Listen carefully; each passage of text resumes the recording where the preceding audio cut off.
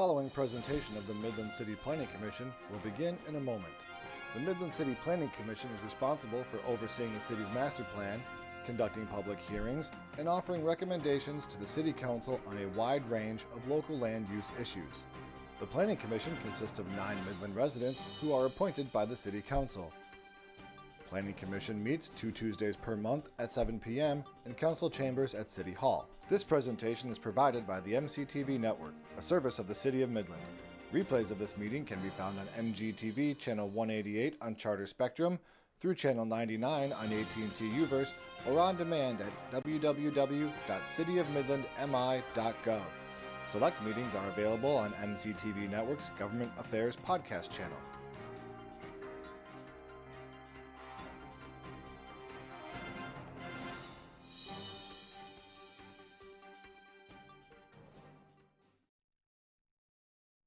Regular meeting of the Midland City Planning Commission taking place on Tuesday, December 13th. This meeting is called to order. Please rise for the Pledge of Allegiance.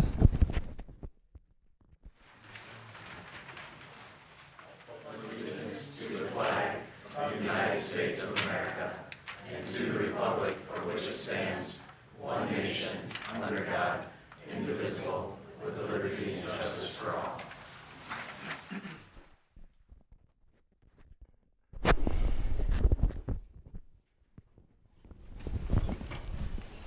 All right, would you please call roll? Fields.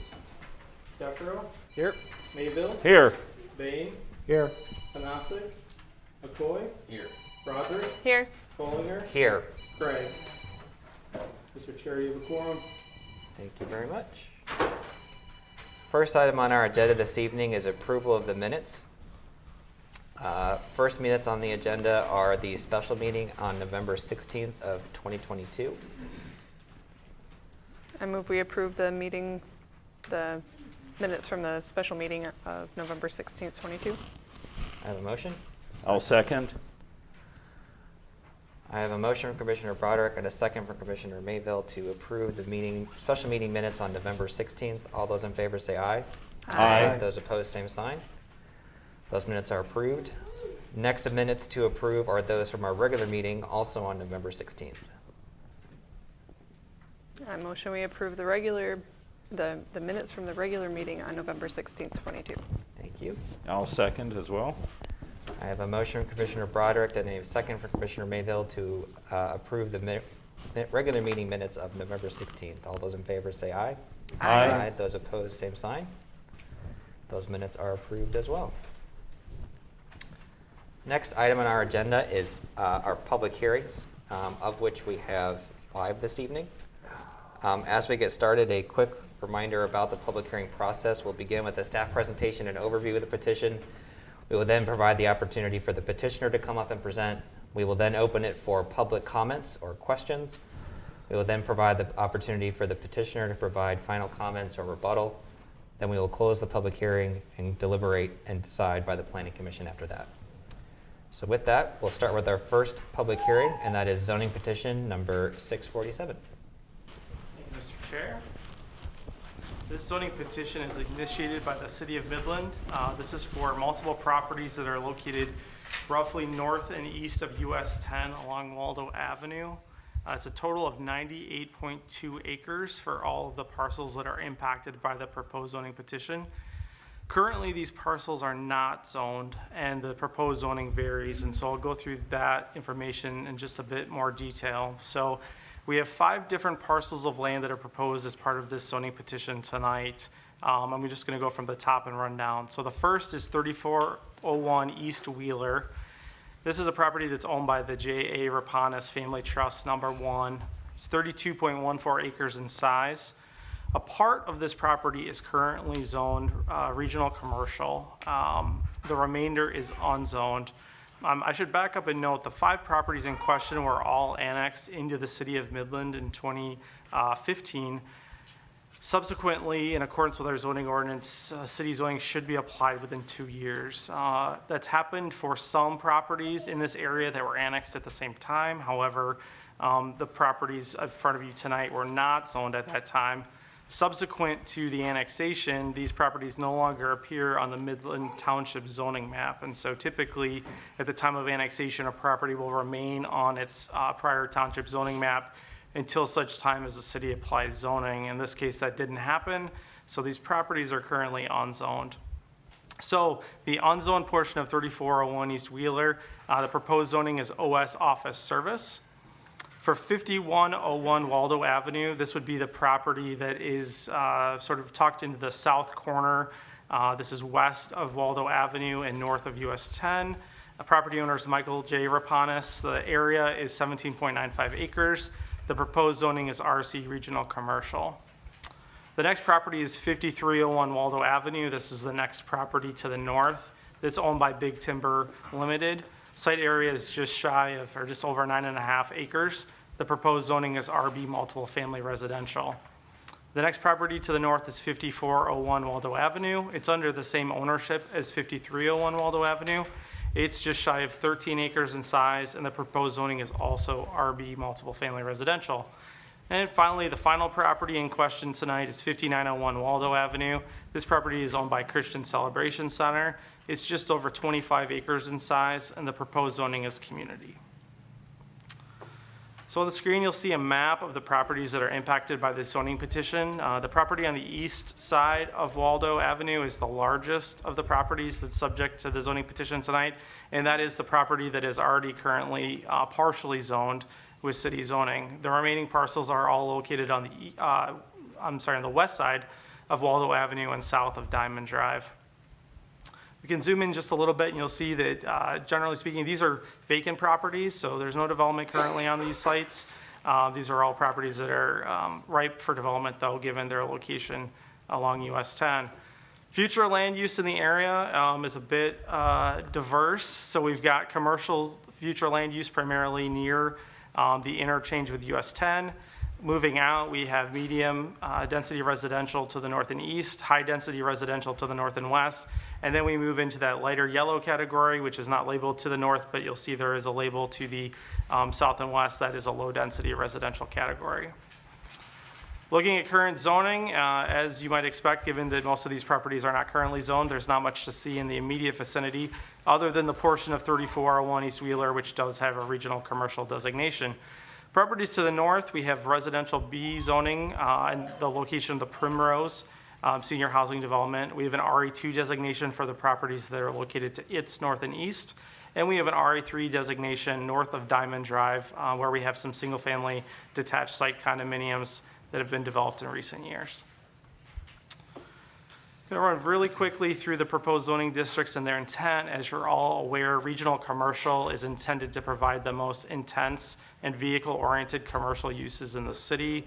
They are intended to primarily service not only the city and the immediate neighborhoods, but also the greater region.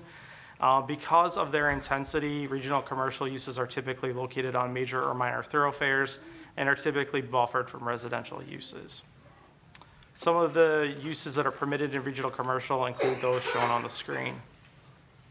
The next district is office service. Office service is intended to provide for administrative and professional services, personal service businesses, and supporting retail uses. Office service is often used as a transitional district between more intensive commercial uses and lower intensity single-family residential uses. Some of the uses permitted in the office service district include those shown on the screen.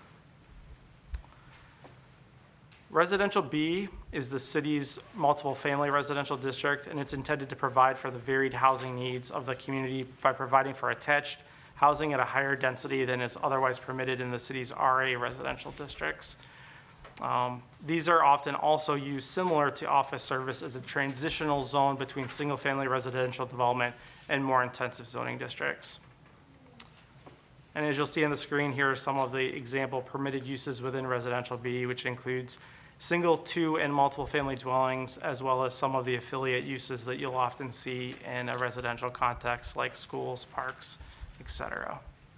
Finally, community zoning is proposed for one parcel in tonight's zoning petition, and this is a bit of a unique district. It's intended for special public, quasi-public, or private uses that are deemed to have special community significance.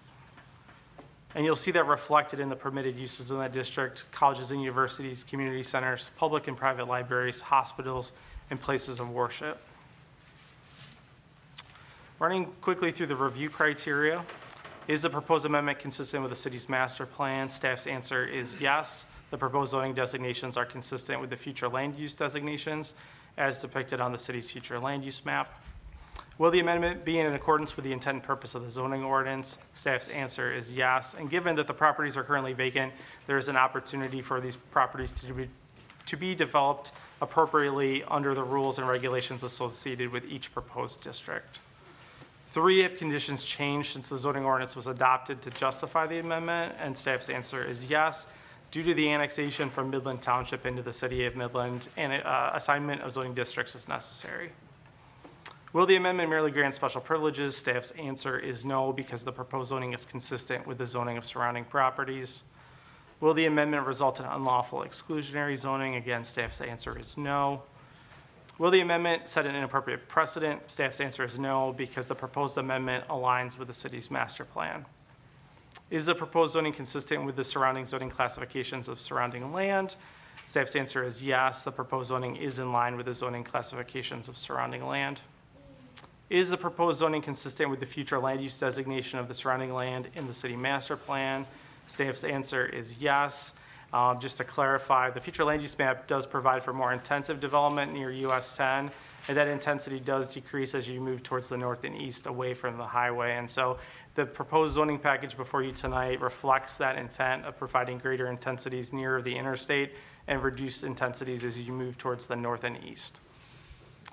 Could all requirements in the proposed zoning classification be complied with on the subject parcels? Staff's answer is yes. The proposed zoning is organized in a manner that will facilitate compliant development that meets the city zoning standards. And finally, is the proposed zoning consistent with trends in land development in the general vicinity of the property in question? Staff's answer is yes. We've had recent development in this area, both detached and attached housing.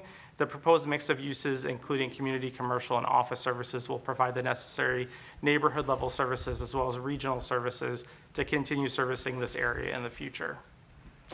We've received no public comments to date on this petition. I will note that staff has worked with the property owners impacted by the zoning petition to ensure their support with the districts that have been proposed tonight. So with that, staff's recommendation is approval of zoning petition number 647. Based on the following. The proposed zoning is consistent with the city's future land use map.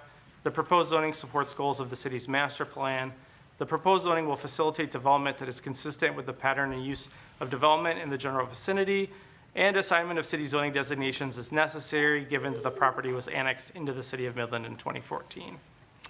So with that, we are at the first step in the process of consideration for the zoning petition with your public hearing tonight.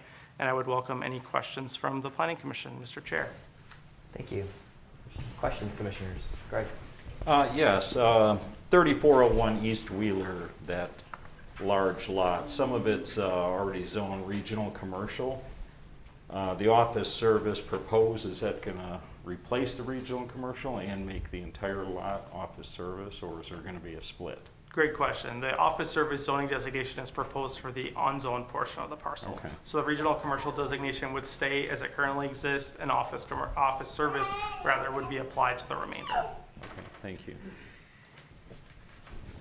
Similar question, because on the future land use map, that's currently yellow, which I think is medium density residential, correct?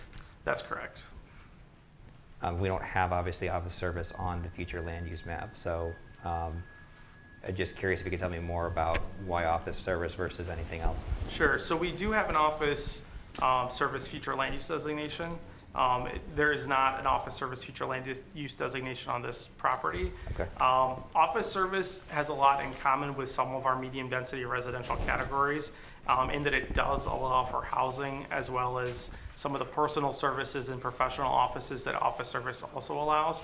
So in consultation with the property owner, the desire was really twofold.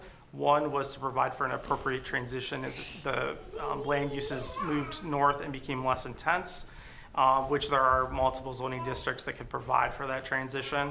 And 2, to provide for some flexibility, knowing that this area is still largely undeveloped, to see what the market will bear. And an office service designation does provide for that flexibility that a residential designation would not otherwise provide. Okay. Because ultimately I noticed in the staff report, I mean, it said that the designations were all consistent with the master plan. So, I mean, going back to that map, the triangle of land that's to the west of Waldo Avenue and north of 10, that's going to be regional commercial, which is in line. The two parcels to the north would be multiple family residential, which would be in line. And then the furthest north is that community, right, which we didn't have anything designated, correct? Right, and you typically won't find community designated somewhere where there's not already a community use in place. Given that that property is owned by a place of worship and their intent is to perhaps someday build a new place of worship on the property. In consultation again with them, there are multiple districts that would permit that development. Community ultimately was staff's recommendation to the owner as the best fit for the potential use. Okay, thank you. Other questions? All right, thank you. Thank you. We'll go ahead and invite the petitioner to present if they are here. I'm the petitioner. Oh, sorry, thank you. I don't have anything else to add. We'll do public comments now, either in support or opposition. If you have questions as well, would welcome them at this time. Do I have to get up, or can I just say from here? We do need you. It's a public meeting, so. Oh, wait a minute. Okay. Yeah, we do. It's a public meeting, so we need people on camera. We need to pick you up at the mics there. So any public comments tonight, we'll need you on the blue mat, and we'll need a name and address from you as well. And this would be the last opportunity for the public to comment on this petition.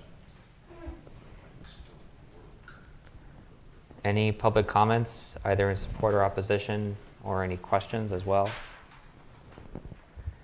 Hearing none. I know now that I believe the petitioner will not have any rebuttal and final comments. We'll go ahead and close the public hearing for the zoning petition number 647 and go into deliberation and decision by the Planning Commission. Comments, commissioners? It looks pretty much in alignment for at least what we're guessing for this area to go, and with consultation with, landowners, I think it's appropriate way to go at this point. I'm supportive of going in this direction right now based on what we know. Yeah. Well, Jacob answered my one question already, is that has he been working with the property owners? And the answer is yes, so I'm fine with this. All right, I'm looking for a motion unless anybody else has other comments. These are ultimately all recommendations to City Council for approval. Yeah, James Bain, I'll move we recommend zoning petition 647 for approval to the City Council. I'll second.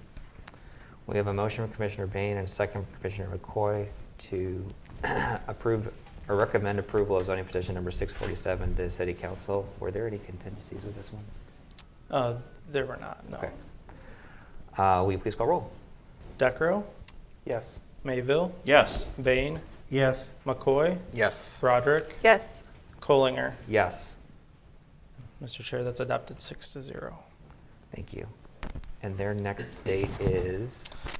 This will go to City Council Monday night to set a public hearing for January the 9th.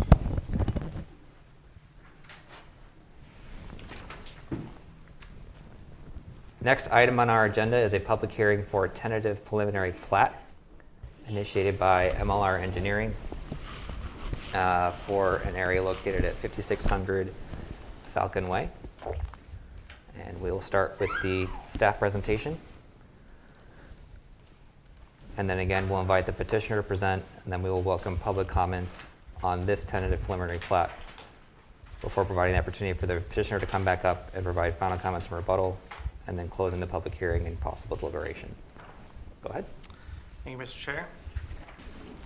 Proposal tonight for tentative preliminary plat comes to you from MLR Engineering on behalf of Hawksview LLC. Property in question is located at 5600 Falcon Way. Property is located in the city's RA1 single-family residential zoning district, and the plat is a 25-lot plat that's proposed to be called Hawks Nest 2. Preliminary plat review involves two steps. Tentative preliminary plat review is a review, essentially a conceptual review of the proposed plat layout.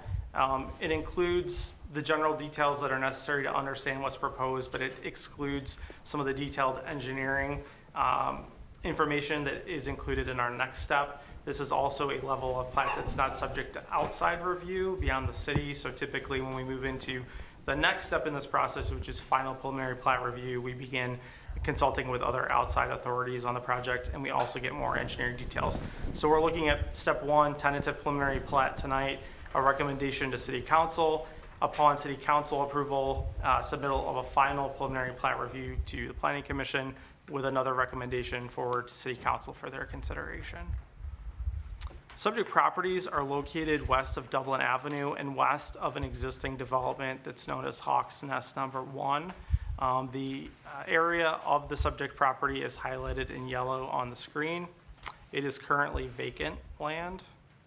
Just zooming in a bit more, you'll see that the existing Hawks Nest 1 development includes two streets, Falcon Way and Redtail Lane, that terminate into this property, and the applicant's proposed tentative preliminary plat would connect to those stub streets to provide for access to the proposed 25 lot development.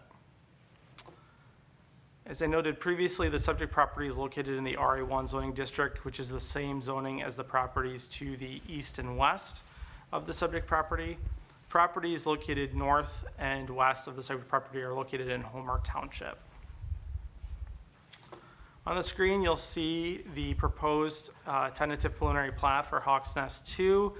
I'm going to jump a slide just to sort of gray out the areas that are not part of tonight's proposed preliminary plat. So it's just the area between those two gray boxes. Those 25 lots constitute Hawks Nest 2. You'll see that those lots do take access from the two terminated streets from Hawks Nest 1. The development as proposed would also provide for two new stubs to the west to facilitate connection to future phases of this development, which would include vehicular connection to the south to Countryside Drive.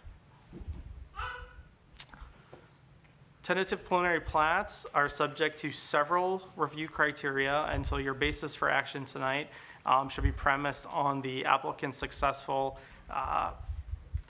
meeting of these criteria. And I'm going to run through these just really quickly in terms of some areas where we have noted some issues that can be addressed during the final preliminary plat review. And so one of those is that obviously stormwater is a ever-present concern, and the stormwater detention system for the property will need to be designed and constructed in accordance with city specifications.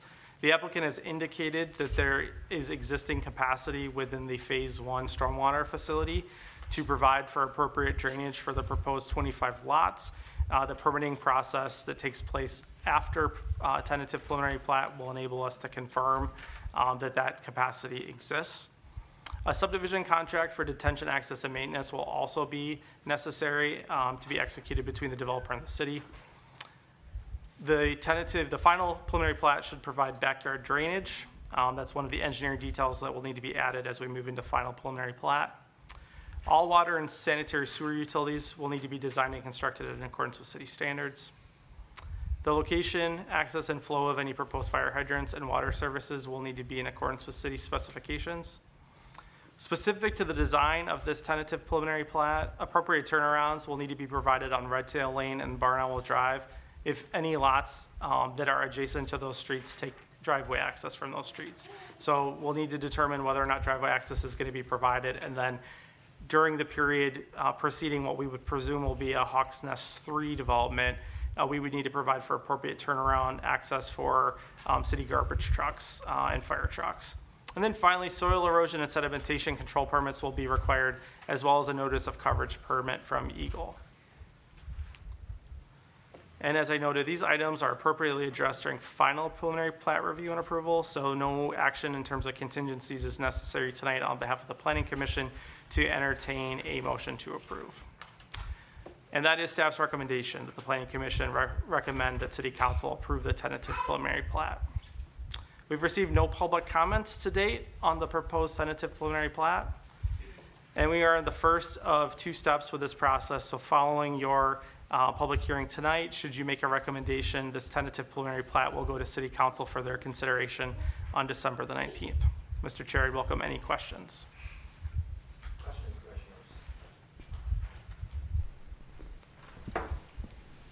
Yes, I have just a couple, and they relate to when I was driving by the properties that have been developed. You know, they've been raised and they're pretty flat, and you look down. They obviously haven't been lifted up. But is that in a floodplain?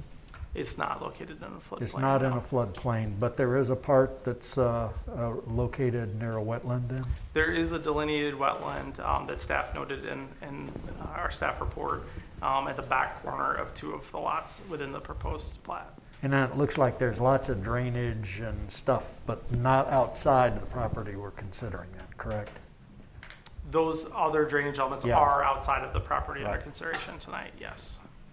Okay. They're beyond the limits of this proposed tentative I preliminary mean, plat. conceptually, I don't think I have any questions at this point then, other than what I've just asked.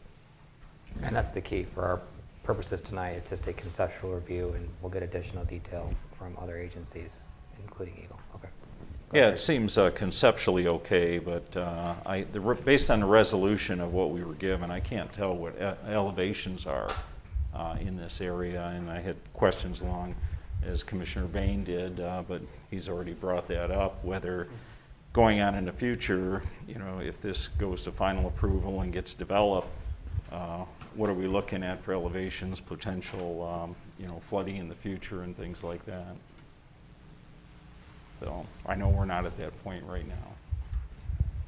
Is there a question? Or? Not Okay. any more question, just concern for further review for later on, needing more details on elevations. Absolutely. Other questions? All right, thank you.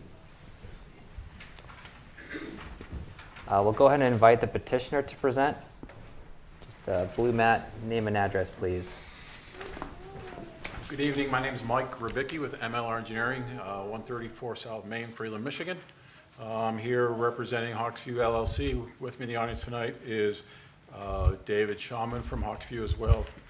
Questions become over my pay grade, but yeah, it's a conceptual layout. We're excited to take that next step and put some of the final engineering and details to it to answer some of the questions that always come up conceptually that just aren't developed yet as far as those answers. But I'd be happy to answer any questions. Questions for the applicant? All right, thank you. Thank you. Well, now I'm going to go ahead and open the public comment portion. We'd welcome any public comments or questions. Public comments or questions?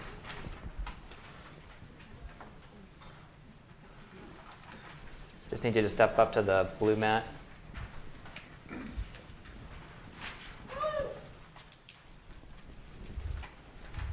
Hello, Hello? Sherry Workentine, currently live at 5411 Falcon Way.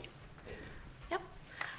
It's my first time involved in one of these, so I'm not sure, will there be opportunity after there's more details for public comment, or is this our only opportunity for public comment?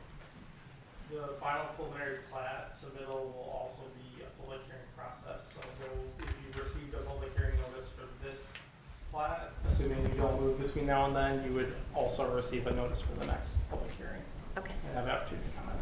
thank you. And just some, ahead of the game, some concerns being access for emergency vehicles, adding that many more houses. And we just currently have one outlet from the subdivision to Dublin, so having that road connection to countryway would be important. And then obviously the discussion about utilities and sewer, added impact on those utilities for the existing subdivision would be obviously a concern, so. Okay. Thank you. Other public comments or questions? Oh, I'm sorry. You're welcome to come and do all the, if you'd like. My name is John Goddard, 5402 Falcon Way. My property does not abut the planned area. I'm about 3 properties east of there. I have a few concerns.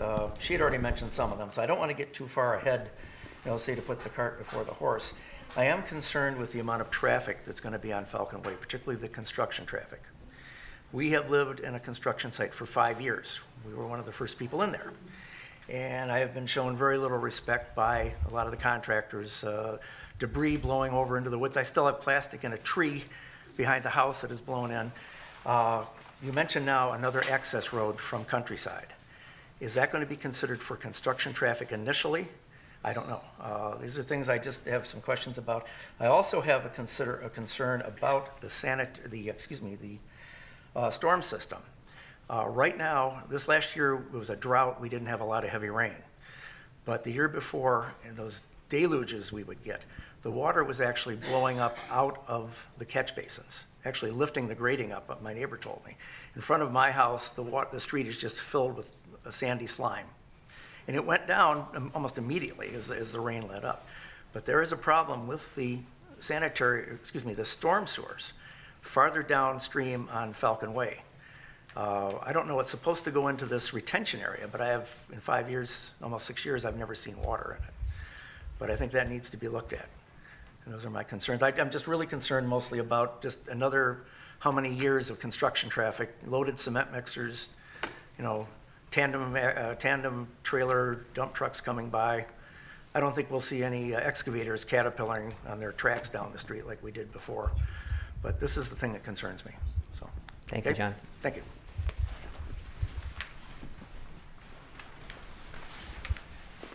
Good evening. Jason Ugardashe. I'm at 5410 Falcon Way. Actually butted up next to the proposed location. Most of my concerns stem from, as kind of everybody else has said, the traffic, specifically having one access out onto Dublin Road. I would invite you to come stand outside in the morning or a typical afternoon around kids getting on and off the bus. A lot of families are parking on both sides of the road, a lot of kids running around. If we're going to be adding more residences, there's going to be more kids there and much more traffic as well. So one of the other big things is our neighborhood does not have any sort of street signs. So no yield, stops, anything along those lines. If we're going to be adding extra traffic to the location, that might be something that should be considered in the project. Another item is, I would say, as John mentioned, enforcement of soil erosion and sediment control plans. We had large piles of excavated fill or dirt that would sit out, were never covered, planted with grass or anything like that.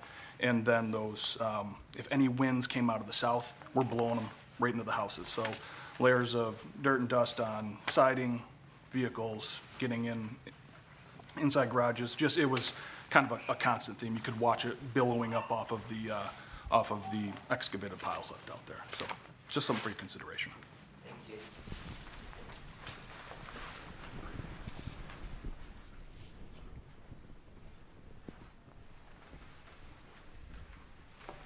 We're a neighborhood that sticks together, what can I say? My name is Cheryl Rome, and I also am at 5402 Falcon Way. I have a few concerns, and they all relate to 3 things: access, cost, and quality. Okay.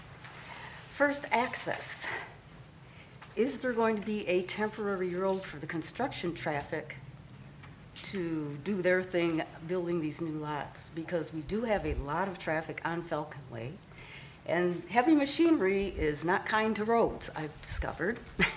Okay, so it would be probably better if they had their own temporary access area. From my understanding, most construction companies do this. Instead of using the main roads, they build their own little access area, so I'd prefer that. Another issue that I have is once Falcon Way is used, excuse me, as I've told my neighbors, as the new boulevard, because we will have not only residents, but we will have delivery services such as FedEx, Amazon, We will have nannies coming up and down, dog walkers coming through during the day, walking people's dogs. It's just what goes on in the neighborhood now, and I'm expecting a little bit of the same, okay?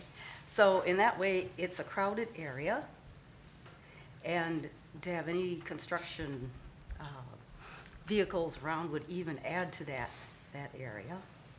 We also, I don't understand this whole thing about using Falcon Way as the main drag. It seems as if in your plans, Red Tail comes out and Falcon Way comes out. But no, Red Tail actually comes into Falcon Way, so everything's routed through Falcon Way. So there's a concern on my part about our young children. We have little boys. We've got one little guy. He's learning how to, I guess, use his two-wheeler, and he goes into the street, and of course, we're all cognizant of him, but with the increase of traffic and children playing, or, you know, somebody kicks a ball out in the street, whatever, you know, it's a safety issue. I myself, I'm on a downhill slide, okay. I mean, I may not be here tomorrow at my age, but still, we do have children, and I think we should be concerned about their safety, really. So these were my concerns. And of course, my biggest concern, no, not the biggest concern, but a concern too, is once we have all this traffic on Falcon Way and you're going to sell your home, a high traffic area is not conducive to getting a good price or a quick sale, unless of course the real estate market is so bonkers that, you know. So these are all concerns, and I want to thank everybody for listening and wish everybody a happy holiday season. Thank you, Cheryl. Other public comments or questions? Hello, my name's Teresa Dott, and I've been here before on the first part of Hawk's Nest. I've lived here on this road I live on Dublin Avenue, and I've lived there all my life. I'm in my 60s, and I've seen this. I know what these people are going through. This is ridiculous. This plan should have never been put through in the first place. It was poorly thought out. They were saying in the beginning, you can't get out over the rail trail. Now, that's the only other way to go other than Countryside. And Countryside has picked up enough traffic, from what I can see, to go through to Sugnut, and you've got Dublin coming, you know, smack into the middle of it. I lived on Dublin when it was a gravel road. It wasn't even nothing. And matter of fact, the person that owned that property, Tim Lyons, lived on the other side of Dublin that's all constructed now towards Wackerly. There was a dead end down there. It was a dead end road. It wasn't even through. But my biggest problem is, you know, I'm listening to these people. I feel bad for them. They knew this was going to happen. You know, this was all about money. These guys became millionaires after this, and I'm sure Shawman's here tonight. I don't know what he looks like anymore. I ran into him one time after this happened. They come in and they overstepped the boundaries when they first put in the first part of Hawk's Nest and cut down over 450 of my trees. Oh, it's an accident. No, you know, there was survey stakes run over. I had to take it to court. I never got recompensated for any of that money. I spent thousands of dollars. These guys are ridiculous. And they don't care what happens to these people. They just want money. That's all they know about. And what I'm concerned about now on my part, when this was put in, this was fill. This gentleman here was saying there wasn't much fill brought in, or however he put that. They brought in thousands and thousands of tons of fill. This land has been filled so much it's ridiculous. It was wet. It was a whole wet, low area. It's lower than my area. And I'm right to the south of Hawk's Nest. I have probably over 25 acres of land. And I think I only got my land destroyed because they wanted it, and I wouldn't. They never come to me and said, how much would you sell it for? Oh, no, let's just go in and, you know, threaten her. These guys are mean. They're not nice. All I can say is, I don't know what's going to happen when they bring more houses in. We have trouble with water. That's another thing, water pressure. I lived on Dublin. We waited to get city water. We were in a Muga area, the Muga line. And it took them, I don't know how many years, until I think it was probably 30 years before we got water. And my dad sat on the Homer Township board and helped him get water. Well, he passed away before the water even came, and we got, you know, annexed into the city of Midland in '96, I think it was. And we got city water. And we had lots of pressure. I have a 1-inch line. I don't know what these houses have, maybe ½ inch, or all I know is in the summertime when they start watering the lawns, it drains our water right down. We don't have hardly any pressure. And I thought, well, what's this all about? And it's always around, you know, those dry, hot summer days. So they got to do something about the water before, that's what I'm thinking is they have to go through and take a look at really all the sanitary sewer, the water, the drainage, everything, where all that's gonna, you know, what's gonna affect. And where is that, where's their drainage go to? Is it a holding pond or is it into the Rose Drain? Because the Rose Drain circles around and comes out in front of my place. And then we had that river, you know, the flooding, oh, it's a whole nother thing too. When the flooding went on, like that lady said, where are they gonna go out? Where are they gonna, that was just nothing but a herd of cattle, because you got the other subdivision, Vandermeer. You got that one down there to the, would be Plum Tree Lane and Vandermeer is down to the south of my place, yeah. And then you got, I'm right in the middle, and then you got Hawk's Nest to the north of me.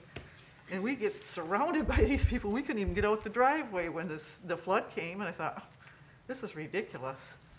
But it's just too many people. I think you're packing in two.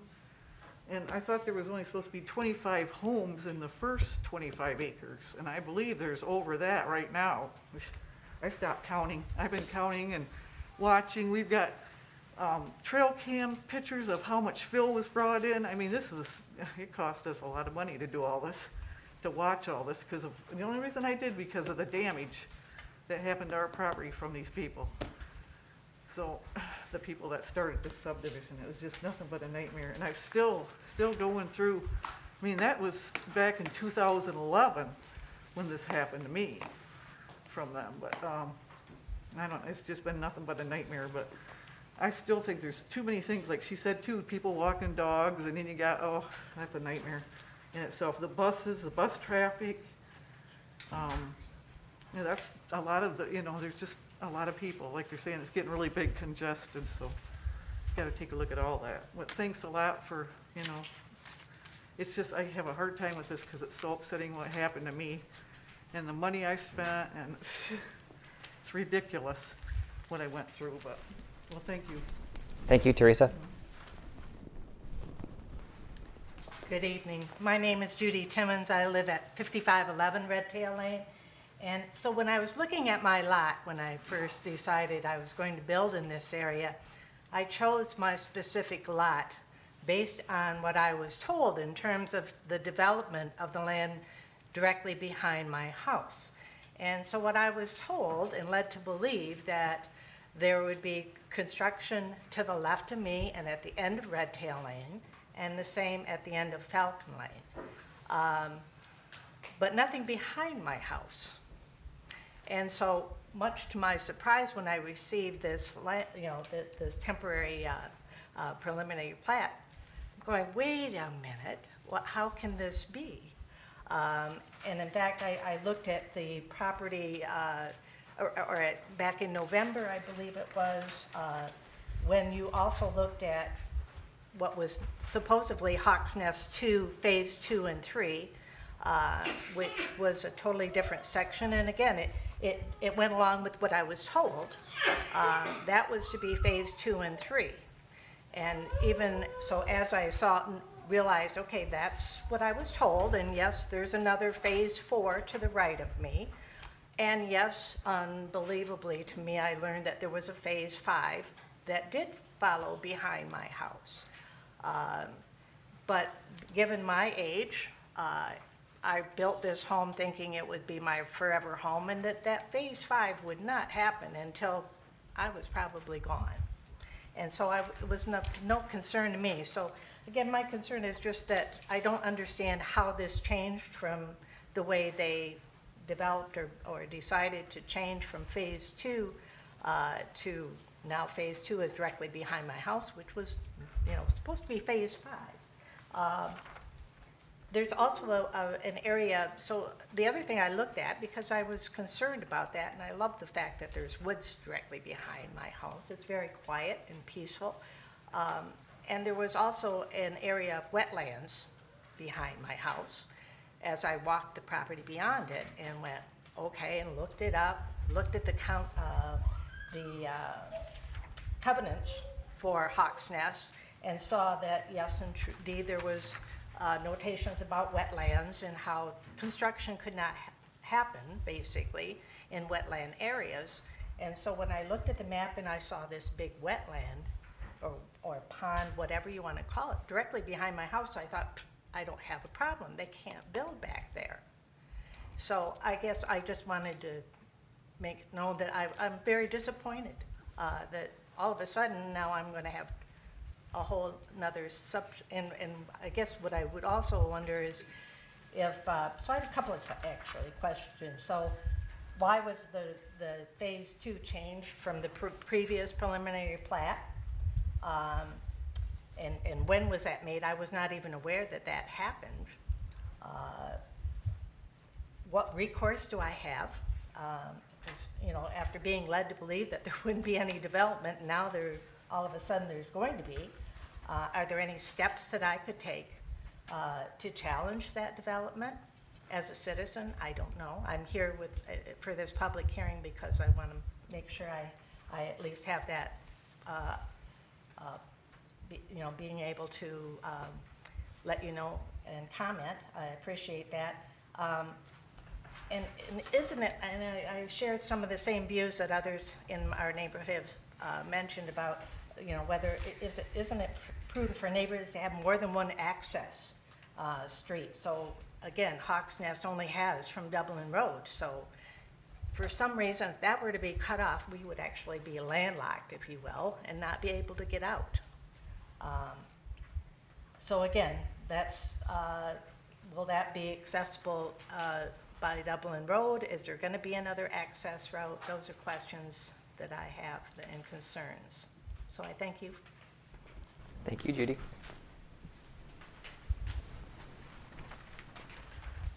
Hi, I'm Tom Workentine. Live at 5411 Falcon Way, plot number 17 on this engineering map.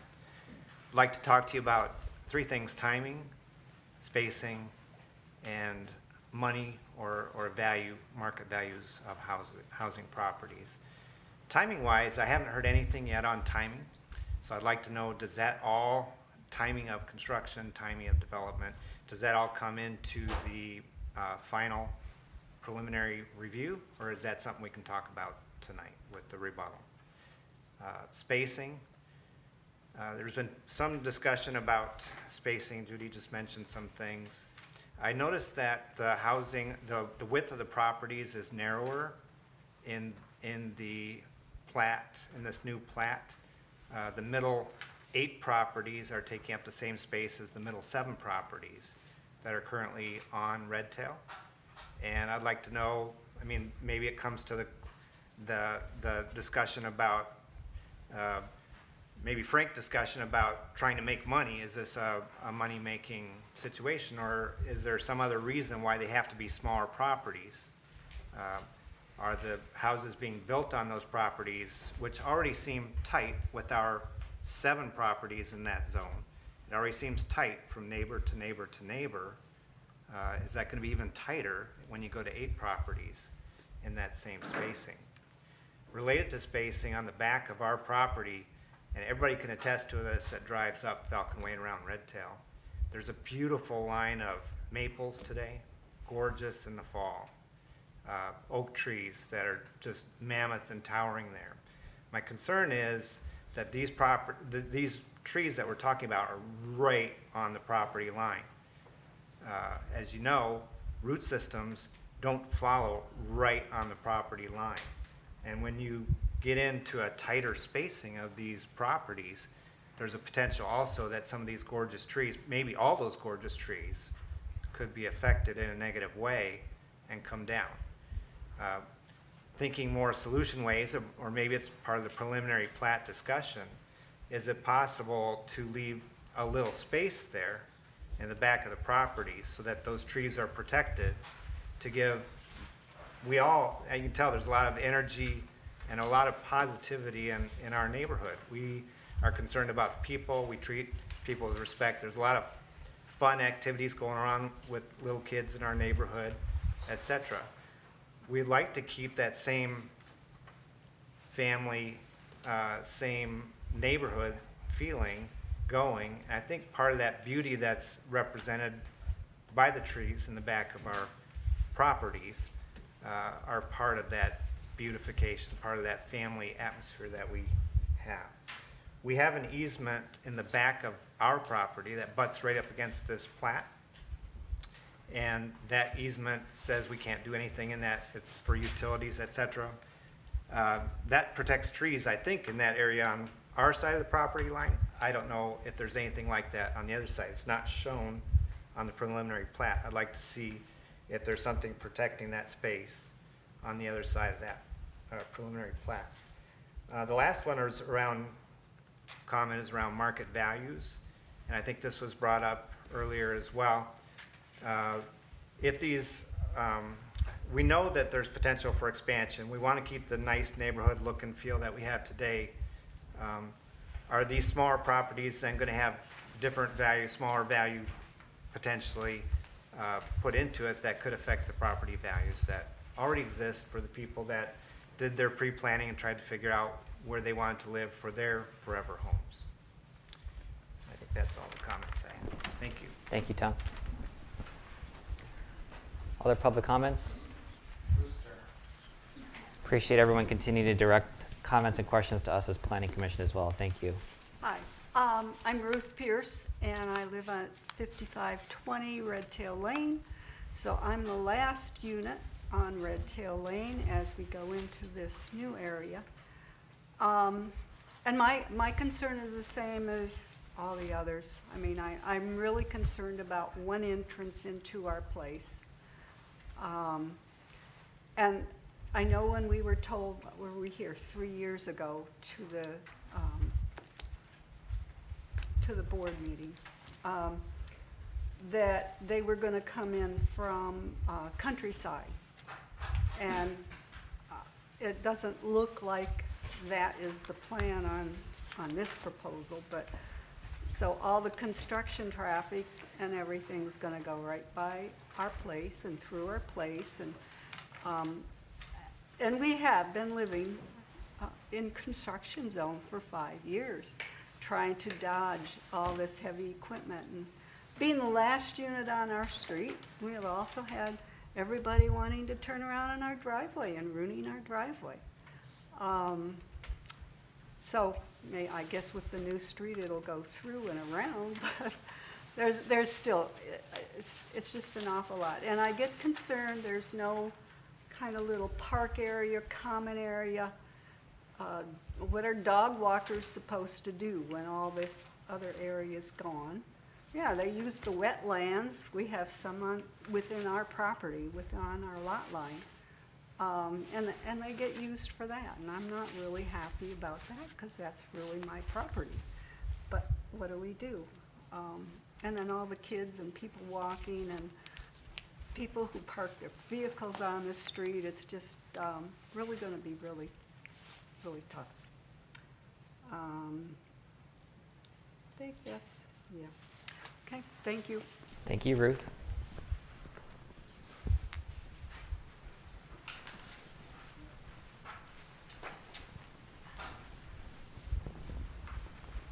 Yeah, my name's Solomon Pierce. I live at 5520 Red Tail Lane.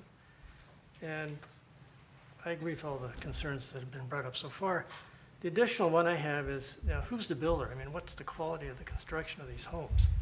If it's lousy construction or cheap construction, it's going to bring down the value of our homes. And given smaller lots, I have a hunch maybe it's going to be lower quality. I don't know. So that's something I'd like to find out. Do you know who the builder is? Or? We don't yet, no. Don't, okay. That's all I have. Thank you, Solomon. Appreciate you giving us new comments and supporting ones that have already been said. Any other questions or public comments? Other questions or public comments in support or opposition? Hearing none, would invite Mike back up.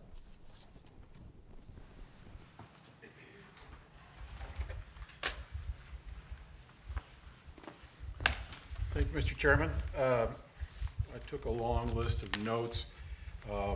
Most of those notes are some of those details that surface through that final preliminary plat process of a new subdivision.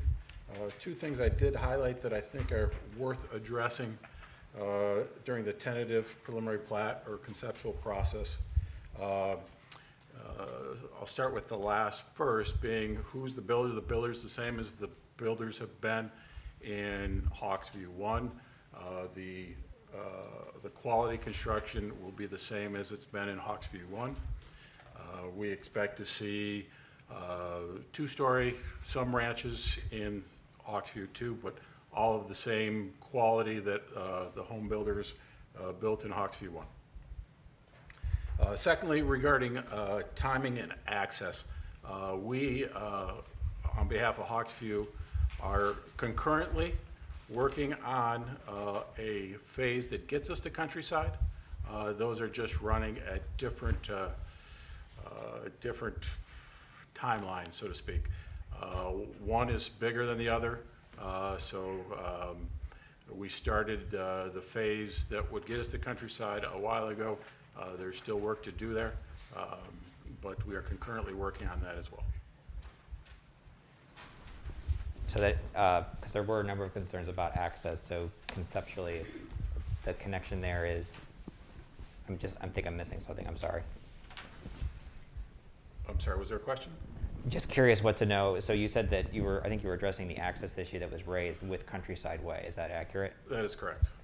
So just orient me again. How does Countryside Way help alleviate some of or how does that connect to the access question, I guess is my... It provides a secondary access from Hawksview 1 and 2 instead of Dublick and get to Countryside.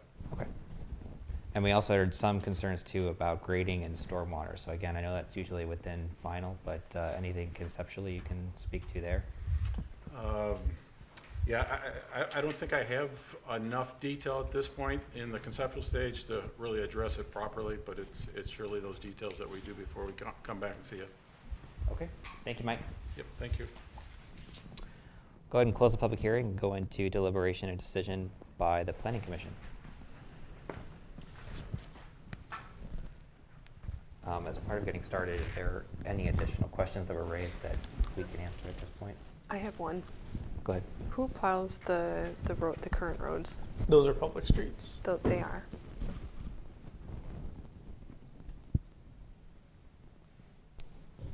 Comments? So that should be more specific. Those are City of Midland owned Plowed. and managed streets, yes.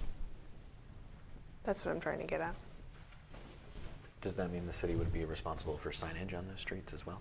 Correct. That was a concern that was brought up. Typically with a new plat, the developer would install the signage, but on an ongoing maintenance basis, that would be the city's responsibility.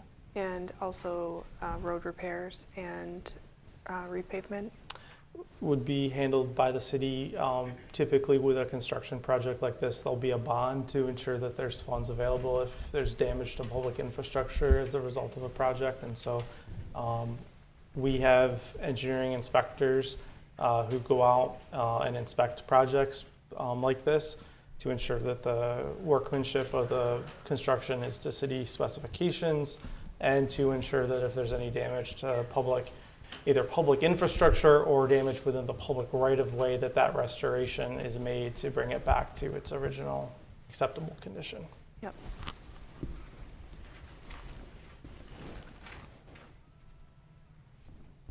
So just a question for Jacob. Based on preliminary plat, the staff recommendation was kind of rewind back. Staff's recommendation for the tentative preliminary plat is to recommend approval to City Council.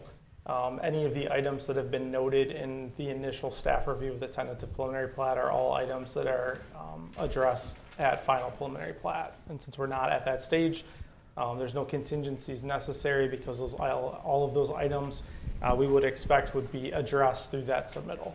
Yeah, the final is really where my questions and comments would come in, not here. Going back to what was said by Mike at the end there, the connection to Countryside Way, is that something that would show up on a more detailed plan, or? I think, not to To speak for Mike, I think his comment was more to the fact that the developer's intention is to construct a future phase that will include that connection. So from a long-term basis, as this development progresses into future phases, there will be a secondary outlet to Countryside. Okay. Yeah, where is that on the maps? That's why I was asking my question, because I didn't see Countryside Way It's pretty anywhere far on south. I mean, there's Okay. I found it on my, Google Maps, and Okay. it kind of parallels Saginaw Road, but it's, I don't know, maybe 3/8 of a mile or so to the south, I think. Oh, is it that far?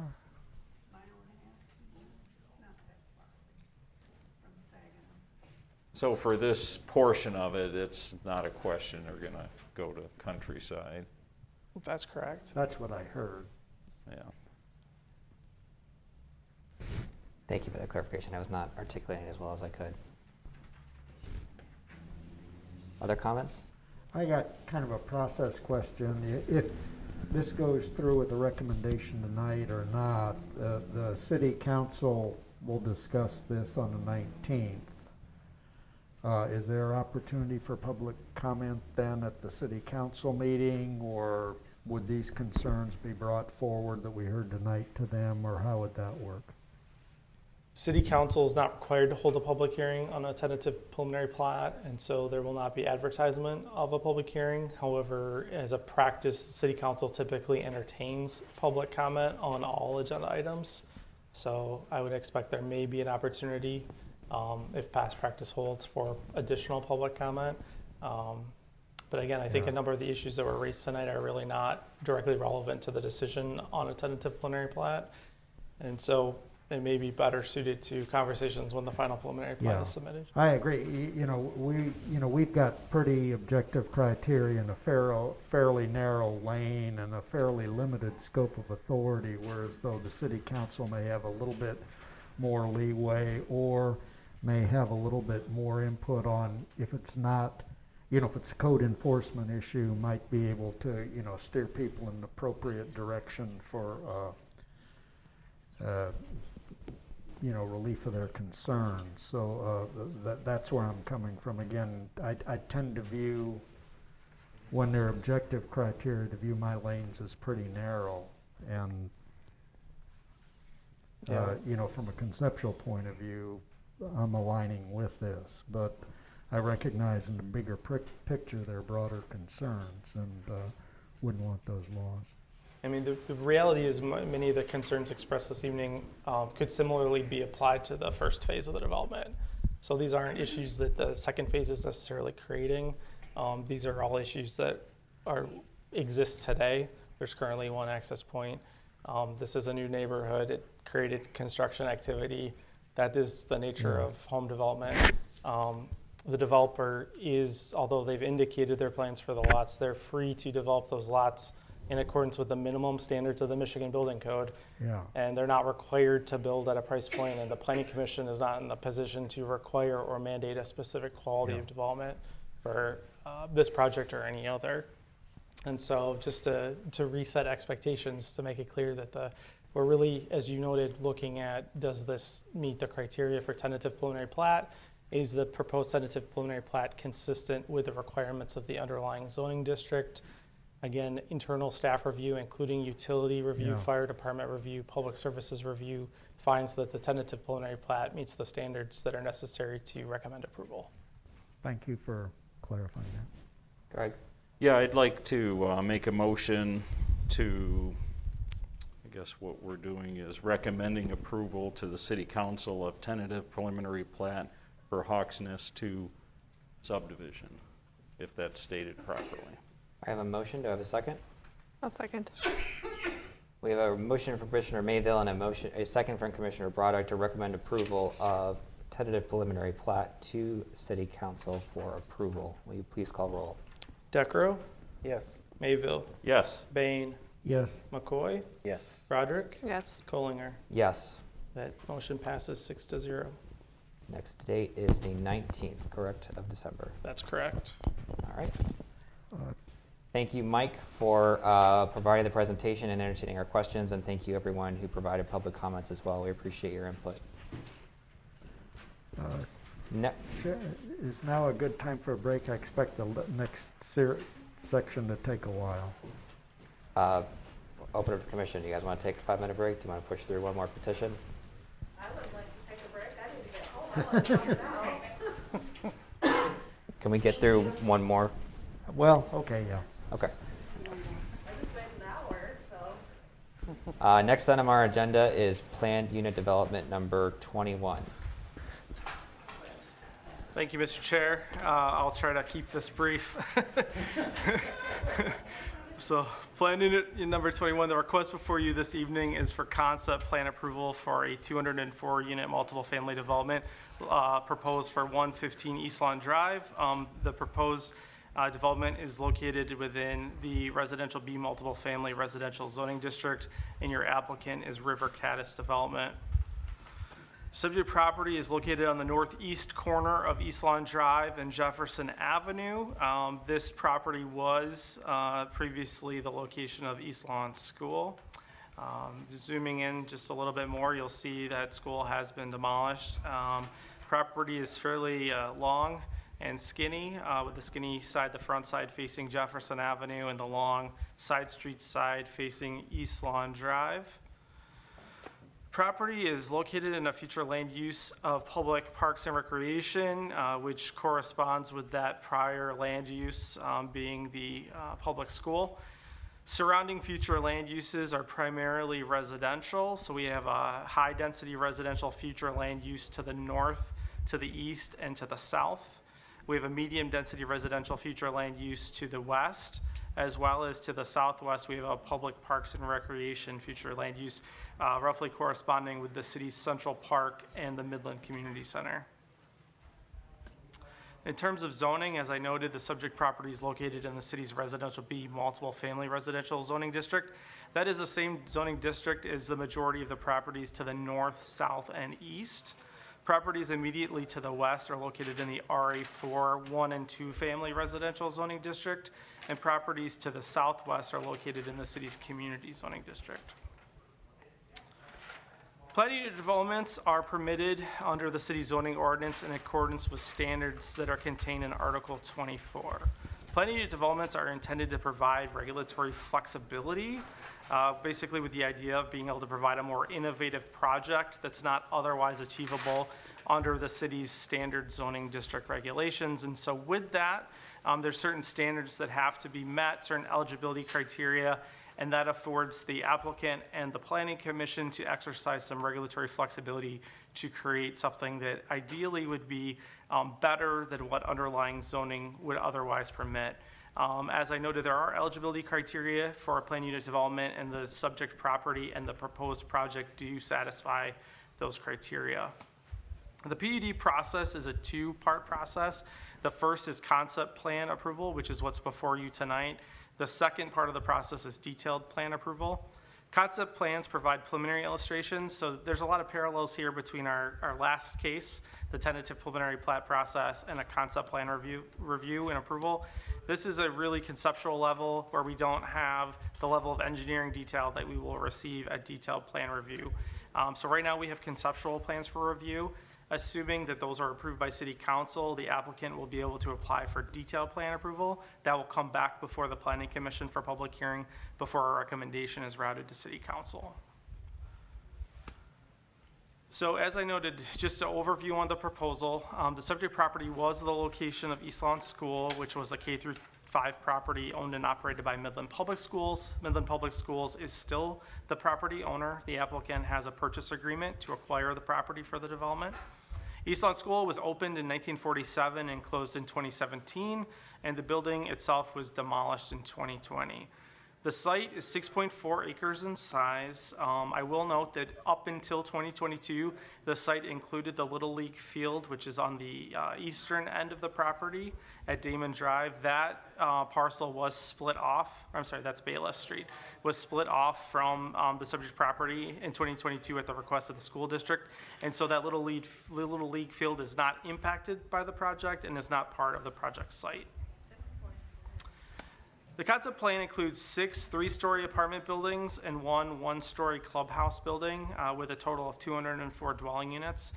The site also features extensive internal green space, stormwater, and approximately 292 parking spaces. On the screen, you'll see the conceptual rendering of the project. You'll see that those 6 apartment buildings are evenly distributed across the property. There's 1 building proposed to front onto Jefferson Avenue. 3 of the buildings would front onto East Lawn Drive, and then 2 buildings would be located internal to the property. Parking for the site is provided in a dispersed parking environment with really 2 goals in that design. 1 was to minimize the impact of the parking area on the aesthetics of the project, and 2, to provide for more convenient parking access for the residents of the 6 buildings. You note that the project provides for a pedestrian connection to an existing pedestrian connector that runs to the north. The site also provides for several pedestrian connections to the adjacent rights-of-way and throughout the development to provide for easy walkability for the residents of the proposed development. Roughly in the center of the project, you'll see that there is a large open space with a stormwater facility. Along the northern edge of the property, you'll also see that there's a significant amount of open space proposed immediately abutting the properties to the north along Princeton Court. On the screen, you'll see a conceptual rendering of the project. This is roughly from a perspective of the city water tower from the southwest corner of the intersection, looking towards the north and east. One of the houses behind So, it, that's none of our houses. So looking towards the to the right, that's East Lawn Drive running towards Saginaw Road. To the left, just out of image, would be Jefferson Avenue running north and south, with the Midland Community Center roughly to the back of this image. Doesn't even look like that in reality, but. We'll have public comments later on. Thank you. Planning unit developments are subject to certain criteria, and the basis for your action tonight would be those 10 considerations which are listed on the screen. And I'm going to go through the considerations, highlight some of those as part of tonight's presentation. So first, looking at the purpose of the development. So I've already mentioned the proposed format of this project, which includes 6 detached apartment buildings. The format's similar to other housing developments in Midland, including developments that are located east of the subject site along East Lawn Drive. The applicants worked very closely with city staff to develop this plan in order to provide a development layout that maximizes the setback from adjacent single-family dwellings and provides for continuous usable open space. So I know we've had some conversations in recent meetings about other multiple family projects and a lack of usable open space. And so the applicant's gone to great lengths to ensure that this project provides for not just the code required amount of open space, but usable open space for the residents of the property. The property also maintains that pedestrian connectivity both through the site, north to south, as has existed when it was a school, but also to the public streets, north, south, east, and west. The introduction of multiple family housing on the site is consistent with needs that were identified in the 2018 housing report, which was a county-wide study of the community's housing inventory and needs. That study found that there was a significant need for multiple family housing at all price points in Midland County. The site itself is very centrally located within the city. It's in walkable proximity to Center City, the Midland Community Center, Central Park Elementary, Midtown, Midland High School, and many other community amenities. In terms of the next basis for action is setbacks. And so again, the proposed concept was developed with the intent of really a twofold intent. One, creating a vibrant pedestrian environment along East Lawn Drive and Jefferson Avenue, which is consistent with the site's location. So we have a site located in the center of town in a very walkable area. And so the format of the proposed development is one that would encourage and support walkability. As such, building setbacks are primarily oriented around the city's standards in our residential B2 district, with the buildings oriented more directly to the street frontages.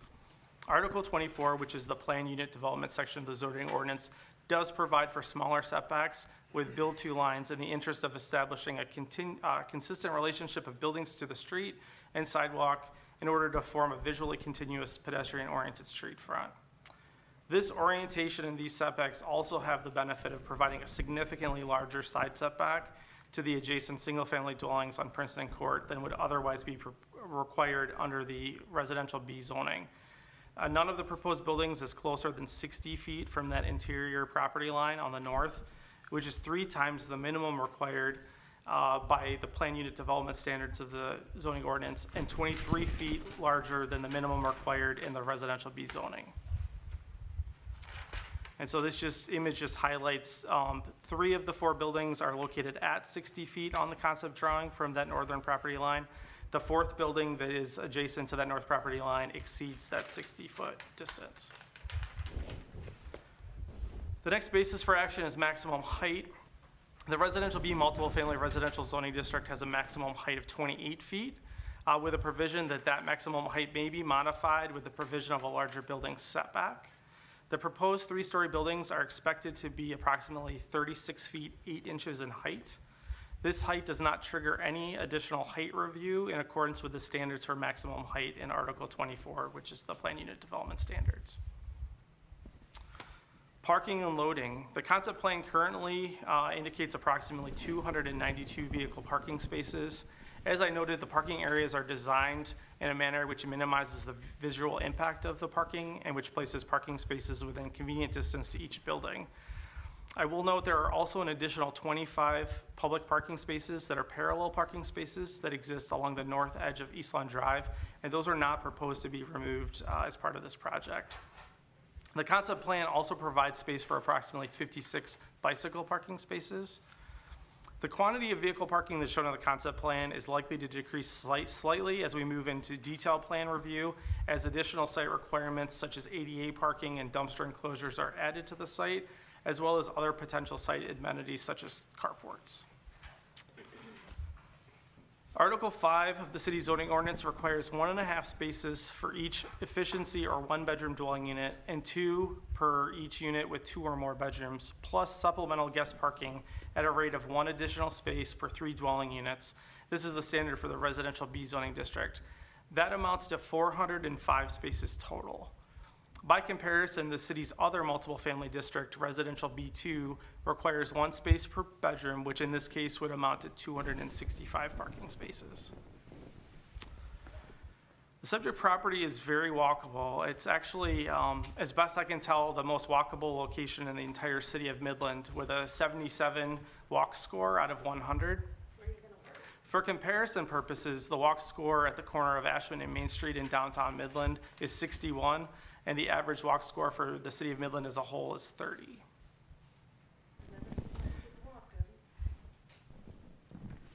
I'm sorry, I'm going to have to ask you to stop doing that. I'm trying to present. Yeah. You will have an opportunity to speak. Yeah. The applicant has provided a technical statement as required by Article 24 regarding their anticipated parking demands and the methodology used to support the current parking design.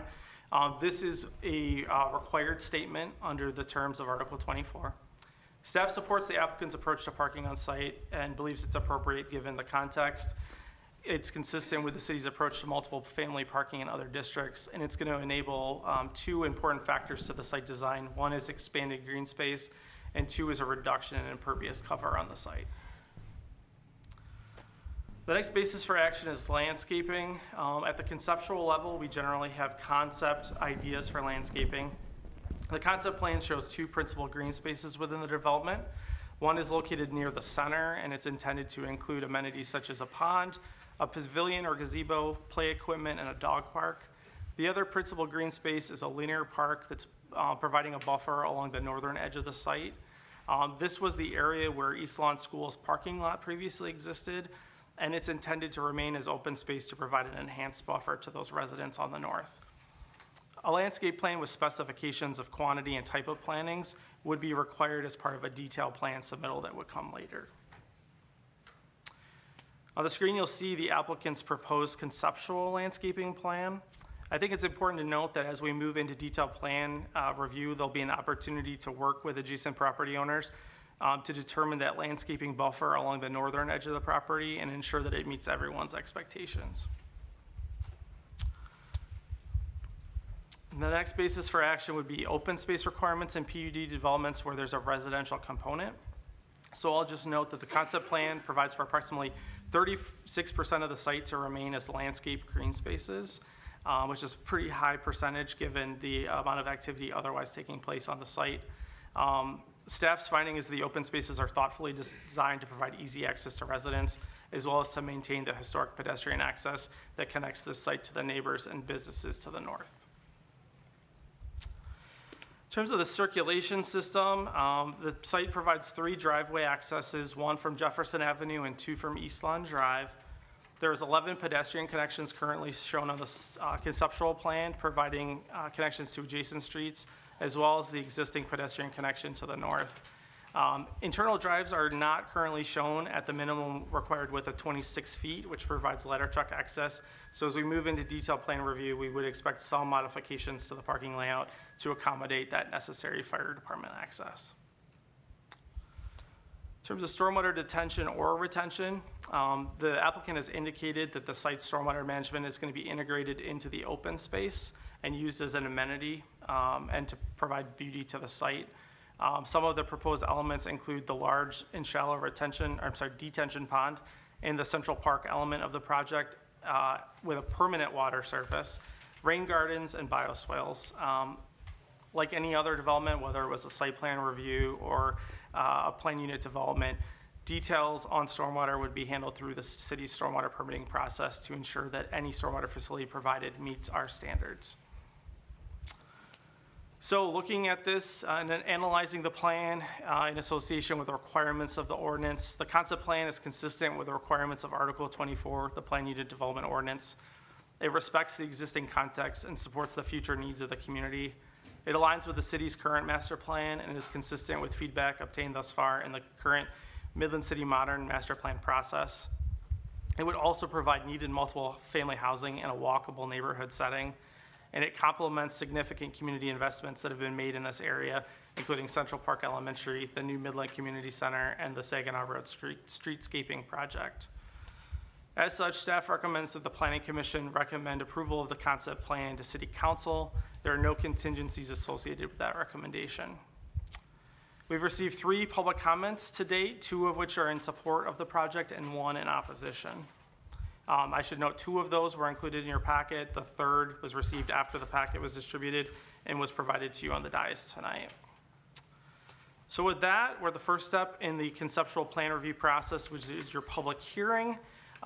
Following your action tonight, City Council will receive your recommendation on Monday with the expectation of setting a public hearing for January 9th. I'd welcome any questions, Mr. Chair. Questions, commissioners? Go ahead, Greg. Or James. Well, I guess my main questions and concerns relate to why we're going PUD rather than normal apartment complex RB zoning criteria. That's a great question. So what it really came down to is we looked at the existing base zoning, which is residential B. Mm-hmm. And residential B really doesn't provide the flexibility of building placement and design that was desired here for 2 factors that I identified earlier. One was it's a very walkable environment.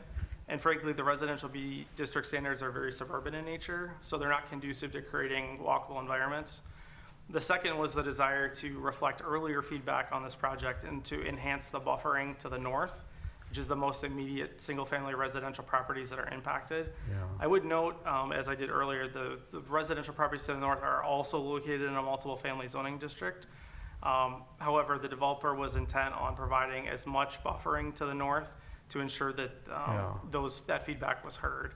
And so we went through an analysis using residential B. We went through an analysis looking at a residential B2 option if there was a rezoning.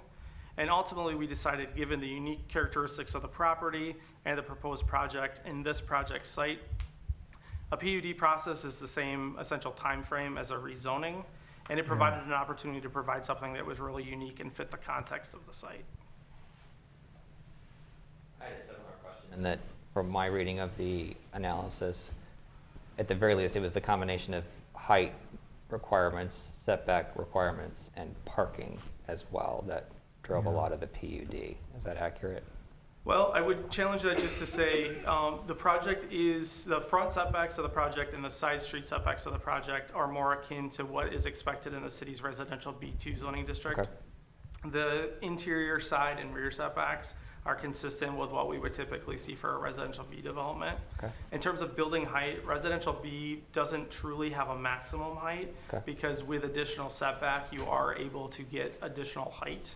And again, with the exception of the front and side street setbacks, this project actually exceeds those amended setback requirements due to the extra height of the project, which is at 3 stories. So yeah, it was really a determination of we have a residential B and a residential B2. We really almost need a residential B3 that provides for this type of missing middle housing in an urban context. And because we don't have that, the PUD option really provided the, I think the best and most transparent way of reaching the objectives of the developer for this particular site, given the regulatory dynamic we're working with. Yeah, anytime we do PUD, which we've done a lot of recently, my mind goes to future land use, which is what we're currently doing in the master plan process. Other questions? All right, thank you. I had one. Oh, go ahead, sorry, Greg. Yeah, sorry for the lateness of that. Looking at the 3 stories on that, you explained the height regulations. I assume we have no regulations on sight lines to other housing developments or other things nearby, or do we? We do. Those are contained in Article 24, the Plan Unit Development Standards. And as I noted in my discussion on building height earlier, this project at the proposed height doesn't trigger those standards. Okay. Other questions? All right, we'll move on in our process, do our best to make sure everyone has an opportunity to provide comment. We will begin that process with a presentation from the petitioner. Welcome you to come up. We just need name and address. Stand on the blue mat for the mics, please. And if anybody's going to be saying anything, we just need a name and address on the blue mat. Thank you.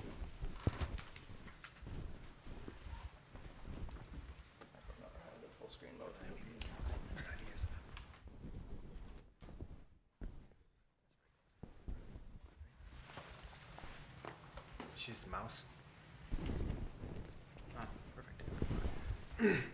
Hi everyone, John McGraw, River Caddis Development, 1038 Trowbridge Road, East Lansing, Michigan. First off, thanks so much for having me. Could you please speak up? Yeah, I can't hear you. Would you like to get to the point, please? Thank you. Okay. Speak up for everybody. Okay. Again, John McGraw, River Caddis Development. We are the developer for the project. This is very exciting for our company, for our family. We are a family company. My father was born in Saginaw, just to give a little bit of background. 10 years ago, November 5th, 2012, it was my first day at River Caddis. Kevin, my father, then president, gave me a call and said, hey, would you come to Midland with me? It's your first day. I said, yeah, sure. I was like, what are we doing? He goes, oh, don't worry about it. Don't worry about it. And so I got in the car. I'd never been to Midland. We've driven through it, but I'd never been at the time, 10 years ago. We got here, we went to the basement at Dow Chemical. We had this meeting. I had no idea really what was going on. And that was the day that we ended up signing a lease or an agreement with Dow for the Dow building at East End, which was our project that we completed in 2014. Now, right after that, we had a cigar and a vodka, and I looked at Kevin and I said, this is my first day. Is it always like this? And he said, no. And he was right. But since then, we've done a lot of projects across the United States. We've done 8 to 9 different projects in multiple different regions of the United States. And through these travels, I've been able to experience, I have the fortunate ability to meet a ton of folks from places that I'm not from, right? I get to hear stuff from the community. I get to take in different perspectives from all over the nation. And this project is really no different. It's a lot closer to the heart because this was the first project that I worked on as a developer, but I wanted to just briefly get into who we were as a company, as people, as fathers. You know, River Caddis, as we said, is based out of Michigan. As developers, fathers, sons, brothers, you know, we try to be intentional. We try to be listeners. We try to be collaborators. You know, we have a responsibility, especially in a project like this, where it used to be a school. It's surrounded by a neighborhood. It's downtown. We carry a lot of responsibility that we create something that's impactful, that's intentional, but also represents well the community and its neighbors, right? We want to have a clean development. We want to have a safe development. We're building homes for people to live, for families to grow. You know, whether it's because there isn't a good housing stock or a large housing stock available for people to work in the current industry, or it's stopping current industry from growing larger than it is. And so we do have that responsibility. We've done, as I said, quite a lot of projects across the United States and seen a lot of different things. And I think you guys are aware of our project downtown. Again, this was a very complicated project. There was a lot of environmental issues. There was a lot of logistical issues. It's state of the art. We've had such a good experience in this city. Just, I can't begin to explain how much this place means to us, and without just fabricating and embellishing. There's a very soft spot in our heart because this project itself really grew River Caddis to who we were and who we are. And so to be able to be back here and show you some of these beautiful pictures of a successful building that we've continued owning, managing, operating, it still looks good. It still looks like this. This was taken a month after it opened. And I remember being there for those photos. And we still own it. We're very proud of it. And I wanted to jump into some of these other projects that we do because what I'm afraid that it's going to do actually is show these bigger projects, these larger projects that are bigger than what we're explaining here today for our site. But I did want to show them because we are very intentional on how we design things. We take our time. We own these things. We have to lease them up. We have to put our name on it. You know, it's our reputation from here on out, right? So it's very important to us, to our family, that these things look good. So here's a project in Grand Haven, Michigan. This is actually a rendering. This project is being completed. This is probably relatively the closest project as to what we're doing here in Midland. These bottom two buildings are actually 4-story though, so it's not quite as large, but it is a neighborhood development, downtown Grand Haven. We actually had a water treatment plant on this site. It was so contaminated. Went through it, had PFAS going into the Grand River. We worked with Eagle and the city to remediate not just the soils, but the water contamination, and then contain what was and becoming a much larger problem for the community. But this was another project that was super complex, super contaminated. It is market rate. It is right downtown. It is urban. It's, I think within the first few months, we were between 75 and 92% occupied. And what we did was we phased a couple of the buildings so that we could lease up while the other ones were being completed, because you put these projects into urban areas like a Grand Haven or a Midland that's not like a Nashville or like a Boise, Idaho, where people aren't flushing in and out really quick.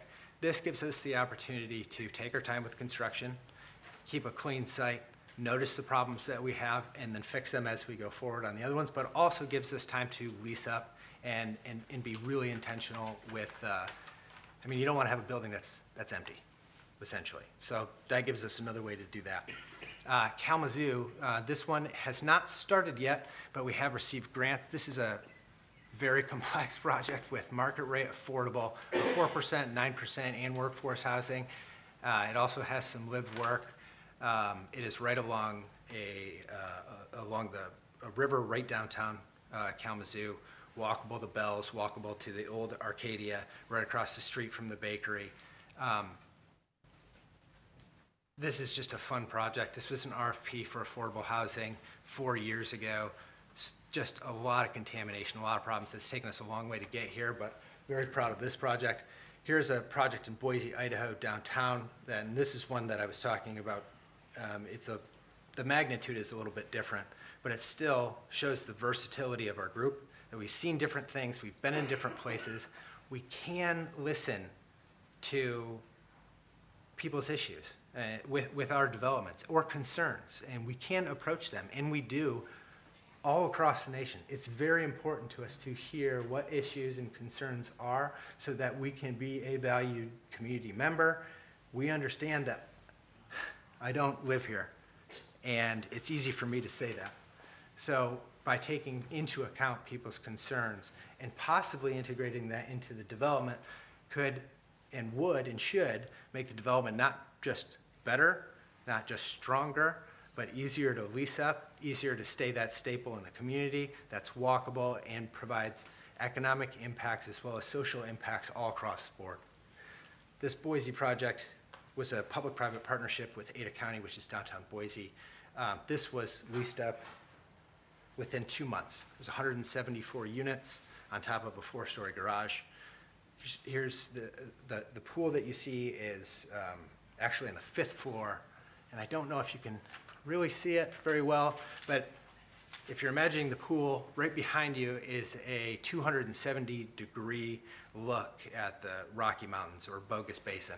It's just, you know, we're very lucky and fortunate to be able to work on a project like this that we found the land, that we designed it, we financed it, and we developed it, and we own it and operate it. Here are some other projects that we've done across the country that involve student housing, mixed use, bunch of different things. But what you can see here in this photo, not one project is alike. We don't have a prototype. I'm not bringing something from Grand Haven or Traverse City or Royal Oak or somewhere else in Michigan or somewhere else in another state for that example and putting that here. We're taking an intentional approach to the design, not just of the site, but of all of the buildings going forward. And we are in those beginning stages, and we haven't heard from the public. We have taken, as Mr. Kane has represented, we have taken a really serious approach to listening to stakeholders, not just from the foundation, but from the school system, from the city, from the staff, as many people as we can really get in the room with to understand what the landscape of this area is, because while we have a development here, you know, there's only so much that we can know. Now, I know I'm talking more than I typically would in something like this, but this is our first time to be seen by the public in about 10 years. So I wanted to give that opportunity to explain who we were and then offer up, obviously, some of our projects, but then know that I'm here to listen and understand concerns that people do have. And I will be available to answer questions after today. It won't be the only time that you can get in touch with me. But this project was awarded through a RFP by the Midland Public School System that we won or were awarded. And from that, we were able to take a lot of information from not just the school, but the school worked with the foundations and it worked with the city. And that provided this idea for us to come in knowing this is a place that wants something like this. This is a place that is looking for a partner, that is looking for someone to listen and come in and really do something special. Because this is a big project. As you said, the walkability of the walk score of 77. You know, there isn't a lot of places in Midland, if any, that have that walk score. this is a chance that we can do something really special, and I'm stoked about it. Today we have, I wanted to talk more about the methodology of who we were and how we got here, but we'll let the smart folks discuss the site plan, the zoning. If we have any questions for about our team, happy to answer those myself. About the site, we have Justin Brooks, who's going to talk quickly about the site. He's from Wade Trim. And then we also have Mike Corby, our architect, to talk about initial designs and kind of how we arrived at this today. So I'm going to back away, but thank you, and let them go. Thank you, John. As we continue in our process, would ask that we continue to be respectful of those while they're presenting. And I'll be quick with some of the site plan stuff because Mr. Kane already went over a lot of it on the plans. But my name is Justin Brooks with Wade Trim, 1403 South Center Valley Road, basically is our office location. So we kind of already talked about the site. Everyone knows the site. We're on the corner of Jefferson Avenue and East Lawn Drive. So I just wanted to show this aerial. This is a kind of a aerial that we threw together to kind of look at a little bit of that walkability. So you can see some of the locations that we have listed up there, like Center School, Midland High School, Center City, a lot of those locations within a mile walking distance of this site. And then even areas like downtown, the ballpark, restaurants. There also is some of the parks. They're within a 1 mile to 2 mile walking range. So that was part of what we thought about when we laid out this property, is to make sure that we provided easy access for these individuals living in the development to get access to these locations. And like we show on here, the orange lines are actually bicycle routes that are in place, already in place. East Lawn Drive has a dedicated bike lane.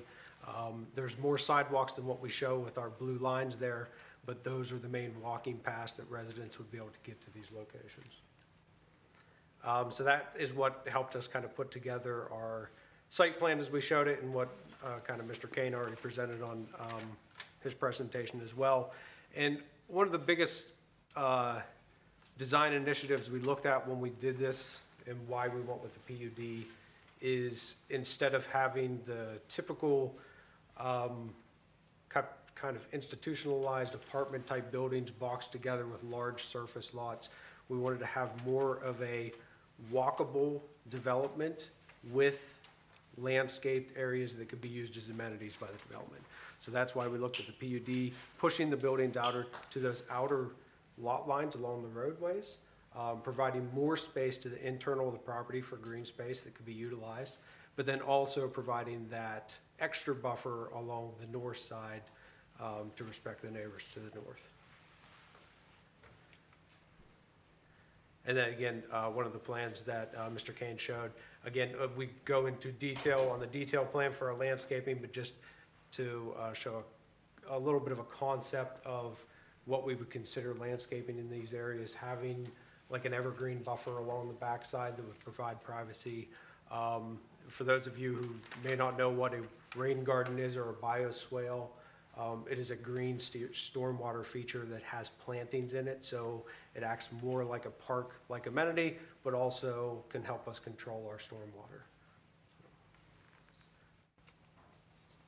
And then I will hand it over to Michael.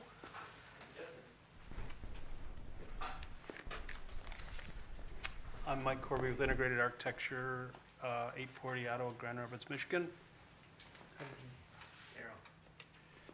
So I'm just going to go quickly over the architecture. I think as Justin and John mentioned, we've really been kind of sensitive to placement of the buildings, trying to treat the relationships between the buildings kind of in a way that's less suburban and more kind of urban in terms of the relationship of pedestrians and building to building.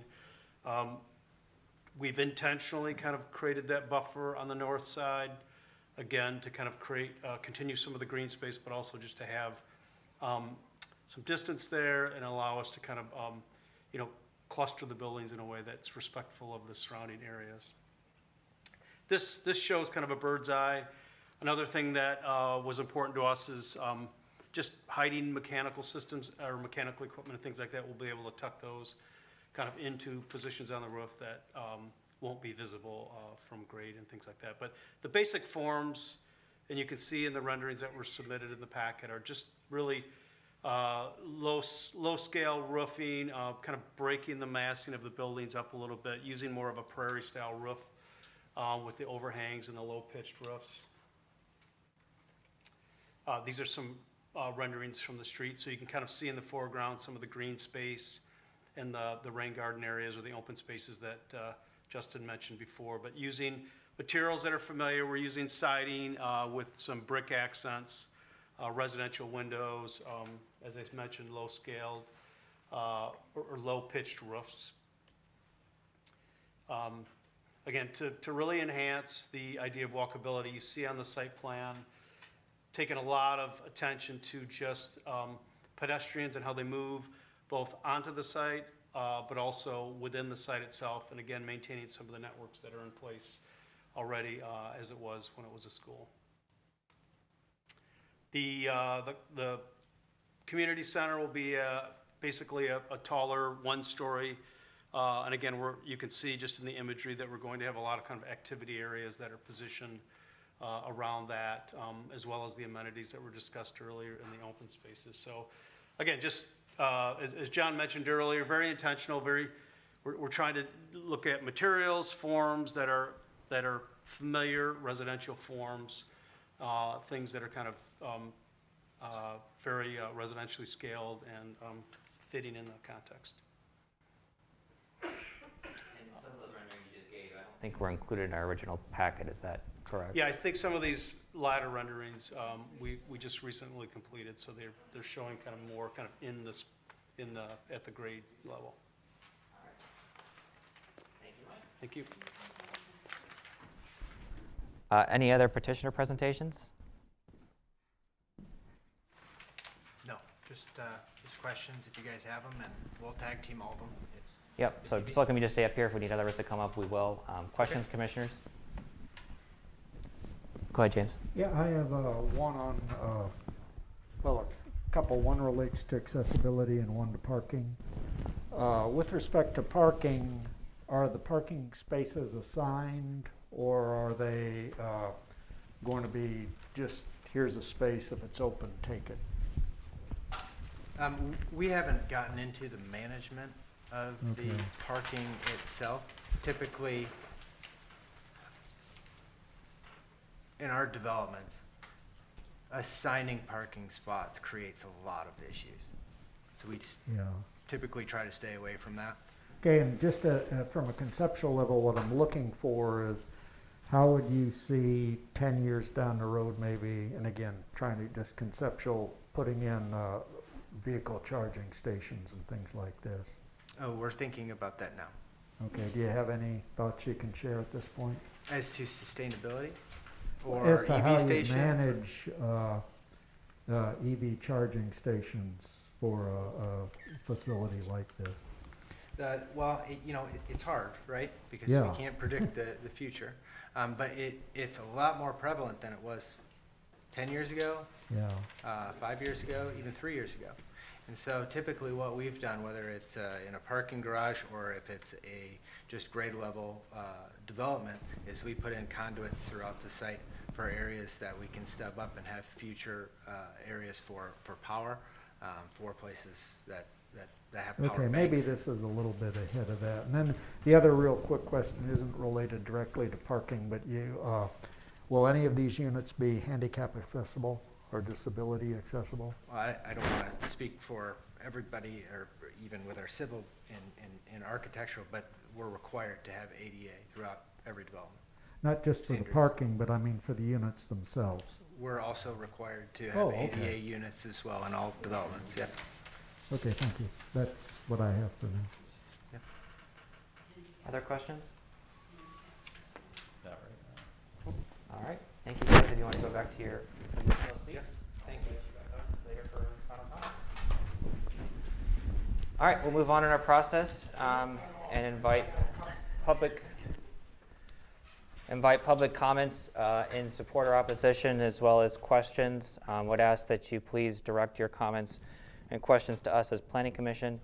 If there are questions, we will do our best to collect those and answer those at the end of the public comments section. So again, one at a time, we just need public comments from you. Stand on the blue mat, and then we need a name and address as well.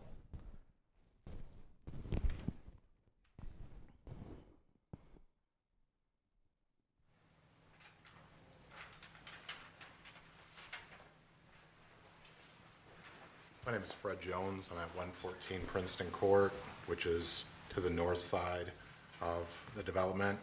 I guess my biggest concern, I've lived there for 15 years, raised my family, sent all my kids to East Lawn. They've all gone except for one. When I moved to the neighborhood, a little not really diverse. Since I've moved there and bought a home there, there's 3 other African-American families who have moved on the court. That's a high population for Midland, right there on one court. You've got 4 African-American families and Hispanic family across the street, right on that court. I honestly feel 3 stories right here, and this is a neighborhood. I heard him say that, this would match up with other things on East Lawn. Yes, other things on East Lawn that are further down, not in a neighborhood. I mean, I actually work construction. I sat here and heard the people of Hawks Nest. I'm a contractor, and I do work in Hawks Nest. I hear them talk about additional traffic. I'm in Hawks Nest and on Countryside Estates, all of that, every single day. I hear them complain about 25 more houses. This is, what did we say, 205 units? 205 units. 1 block north of us, I think he's approved of another complex that's going up even higher. So you're taking 205 units, say that's 400, 500 people there. 1 block north, you're adding a few hundred more people. A quarter mile south, you just approved where they tore down the trees, you're adding how many more units? You're looking at 500 to 600 people within a quarter mile that you're adding right there. And we had to hear about the people of Hawks Nest complaining about 25 units behind them. And like I said, nice, beautiful homes. I work on them every day. I've built almost every home in Hawks Nest. And you're gonna, hear about 25 homes when we have to deal with 205. 60 feet is here, a little bit past that wall right there. My backyard is wide open right now. I lost my fence when they took down the school. My property value, not value, but my land has dipped. When they did the property there, they raised the property. So I get all the rainwater. They put in a couple drains, but it doesn't help. 3 stories over me and my son's bedroom. I mean, that's 60 feet isn't far away. It's not. 3 stories, I mean, like I said, adding 600-700 people to a quarter mile radius, that's just insane to me. The utilities, things like that, I look at the infrastructure too of a single home, but then I look at it for a unit like this, how it's gonna fit, 2 parking spots per unit, that's 400 and some units, plus 1 every 3rd unit. It's just not possible on that lot. I mean, every day, I see this every single day, but like I said, not just a diverse neighborhood. You see a lot of the people in here are older residents of the neighborhood. It's what we can afford on this side of town. And they're complaining about Hawks Nest when, minimum cost over there right now is $650,000, $700,000, but you're taking our $60,000, $80,000 homes and throwing this up. We've got a lot of aging residents right there on Princeton Court. One of the paths has a walkway right into her house, a couple other people's houses right here. I mean, that is just gonna Princeton Court is just gonna be up an extra parking lot for them. And I get calls from one of my older neighbors every day. Hey, someone's parked on the street, don't know who they are. I mean, she's not gonna do well with, our street lined with cars and, like I said, 3 stories. There's no privacy fence that I could put up that would prevent that, and it would take 15 years. I mean, those pictures don't represent what it's like living, right there, 60 feet away with 3 stories over you. I mean, it would take 15, 20 years for those trees to get that tall to provide any type of privacy. So as it goes on, and I know it'll take years, but I'm considering, moving my family, just not out of the neighborhood, out of town because of it. I mean, I made an investment in a home on that side of town, which, I could afford. Not a lot of people can afford, but a lot of us are homeowners over there. And like I said, one of the most diverse neighborhoods in Midland. I'm in Midland every day in all of these neighborhoods. And, to put that right there, add 600-700 people, quarter mile, that's just crazy to me, crazy. Thank you, Fred. Other public comments or questions? Hi. Hi. How are you? Sorry to keep you guys all night. I'm Brandy Brown. I live at 118 Princeton Court. I'm actually Fred Jones's neighbor, and I am right north of that property line. My husband and I purchased our first home about a year and a half ago, so July of right after COVID. We got married, had a baby. It was time to buy a house, and it was the first time in both of our lives where we could afford a house. Down payment was nice right before that housing market kind of went crazy, which kind of brings me to my next point. We overpaid for our home. We overpaid by our home about 10 grand. My fear is something like this, 3-story tall, we're never going to be able to sell and make money the way that we should have 5 to 6 years ago.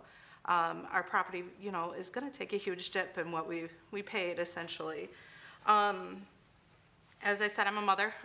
You probably heard my little girl. We're not from the area. We're from Grand Rapids. We don't have much family. Fred is our family, and he's here. Safety is a huge concern with the amount of units coming in, as well as the units coming south or north of us, and the units coming south to us. Are we hiring additional police force to, monitor that area? Are we adding additional patrols in that area? Are we hiring extra people that add in more infrastructure such as stoplights, that type of stuff? The pictures show that there's one baseball field. There's actually 2 baseball fields there currently, and as I know, my husband's a volunteer baseball coach for the Midland area. So we've spent all summer on those fields behind there. He coached flag football this summer. We used that whole lot this whole fall, teaching little boys on how to play flag football. We weren't the only ones there. There were other coaches teaching their children on how to play there as well. So it looks like you guys are going to be ripping down one of the baseball fields that are currently there, which I guess is part of the school. I have extreme flooding already currently, as Fred mentioned. We're built kind of south of the land, so there's already a dip in the hill. Every time it rains, I know my backyard is going to be a huge flood area. It brings in lots of bugs. My kids can't go outside for several days. It's just not fun. The whole lot actually there floods, so I know that they mentioned storm fields and all that type of stuff, but there's a huge draining issue going on right there as it is. So 20-month-old little girl likes to go outside, likes to play. We have a garden. We put a trampoline out back. We put a swing set back there. We have a little fire pit back there. My whole backyard is now on display for 200 and some odd strangers, and you're probably a mother. You wouldn't like that. You wouldn't like your little girl outside running around in her diaper. It's a crazy world right now. We don't know these people, and that's one of the reasons why my husband and I purchased a house. We wanted out of that apartment community. I think it was September. We had a huge meeting. Grant, who I see is here, hosted it in that field. We had over 100 people there against this just because of safety concerns, just of the green land. I heard Hawk's Nest talking about these big, beautiful maple trees. There's several big, beautiful trees in that area. We see dogs flying up and down that street all day long. It's just a really nice area. Another one of my concerns is lighting. There's not a lot of street light right now. It's a very dark area. So there definitely needs some lighting improved. Traffic, with that many new cars, I think about my little girl riding her bike down the road and accidentally falling and, in the road for some reason, God forbid. But just something along the lines of that with increased traffic, you just never know.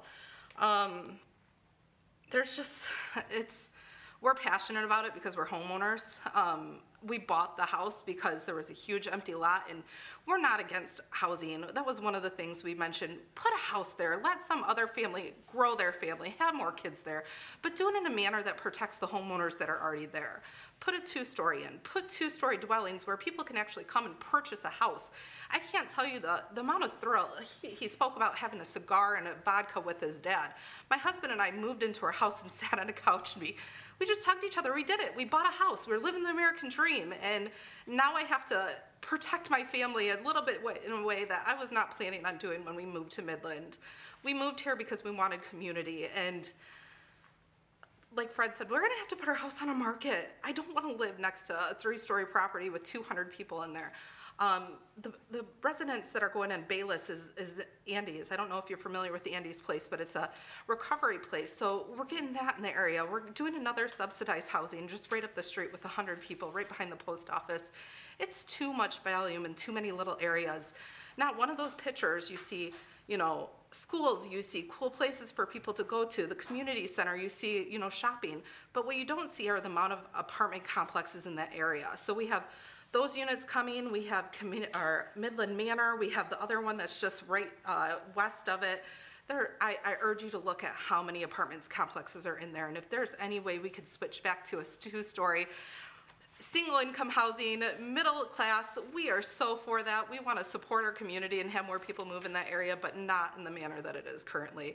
And I urge you to think about being a mother, and I urge you to think about being a father and do what's best for the people that are there already, because our hearts are broken. We go to work every single day to pay for our homes, and our hearts are broken thinking about leaving that area where he's my kid's uncle, and it's great. I know she's right up the road. I buy Girl Scouts cookies for her. We have Irene who lives across the street she's 70 years old, and we're out plowing her driveway during the winter because she wants to go outside and plow, and we're like, get inside, get inside. We have Michelle across the street who works for the police station. We just have so many good people on that road that are going to be affected by it because our livelihoods are at stake. So I really urge you to think about it as a homeowner's approach, as a mother's approach, as a father's approach, as a grandfather's approach. And if there's any time that you guys need to call me, you guys have my address on file. So thank you for listening. Thank you, Brandy. Other public comments?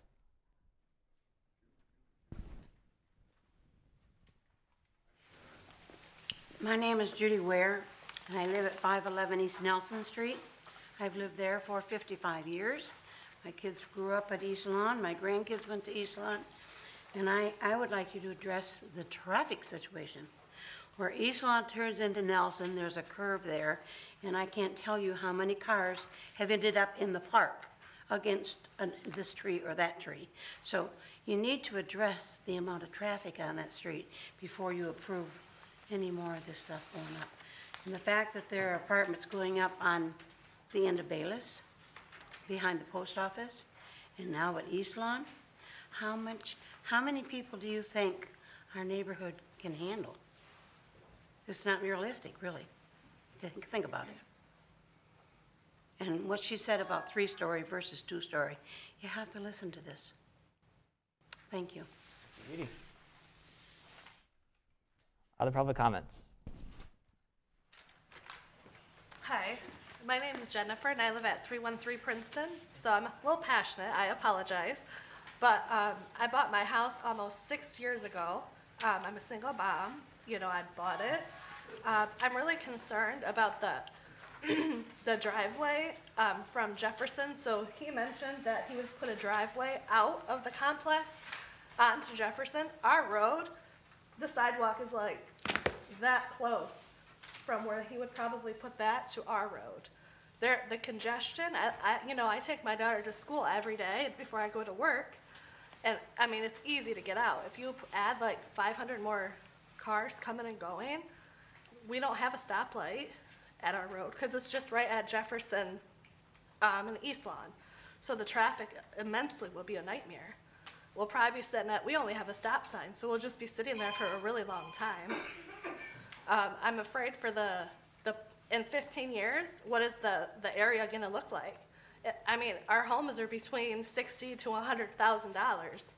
If you add all that more added traffic, the crime, the drugs, I have an 11-year-old. You know, she's just now being able to stay home alone. I mean, the sex offenders, you know, these are things I have to worry about as a mom. I can't control who moves into that place. Is it gonna be low income? Are they buying it? Are they renting it? I mean, what is can you answer that question? You need to Is it direct low comments and income? questions to us, please. We'll do our best to answer the questions towards the end. Okay, I mean, I'm just a little passionate, I apologize. I mean, I don't think this is an easy subject for anybody. I mean, there's no fence. You know, like when we had our meeting in the summer, we asked if this be single-family housing, that they build a fence to the back of our property line to where this would end up at. We want like a huge fence. You know, I think it should have to be single-family housing. The area just does not, it's 6 acres, and you're gonna add over 400 people in 6 acres. I mean, it's gonna be a clustered nightmare. I mean, I don't see how you can evaluate what it would look like. I mean, in the pictures that they showed, the whole area looks absolutely nothing like it. So the pictures that they drew up, it's totally nothing like it. I mean, our houses are from the 50s. The whole atmosphere is not even relevant. So I don't know what else, you know, I just would like to see like single-family homes. Make like another road and put like single-family homes on each side, maybe like 24 more houses, you know? I mean, I think that would fit the area a lot better. I mean, that's what we agreed on and we were passionate about in the summer when we had our meeting. And we were told that our voices would be heard, and it's apparent that it's not true. I mean, it's very relevant. Thank you, Jennifer.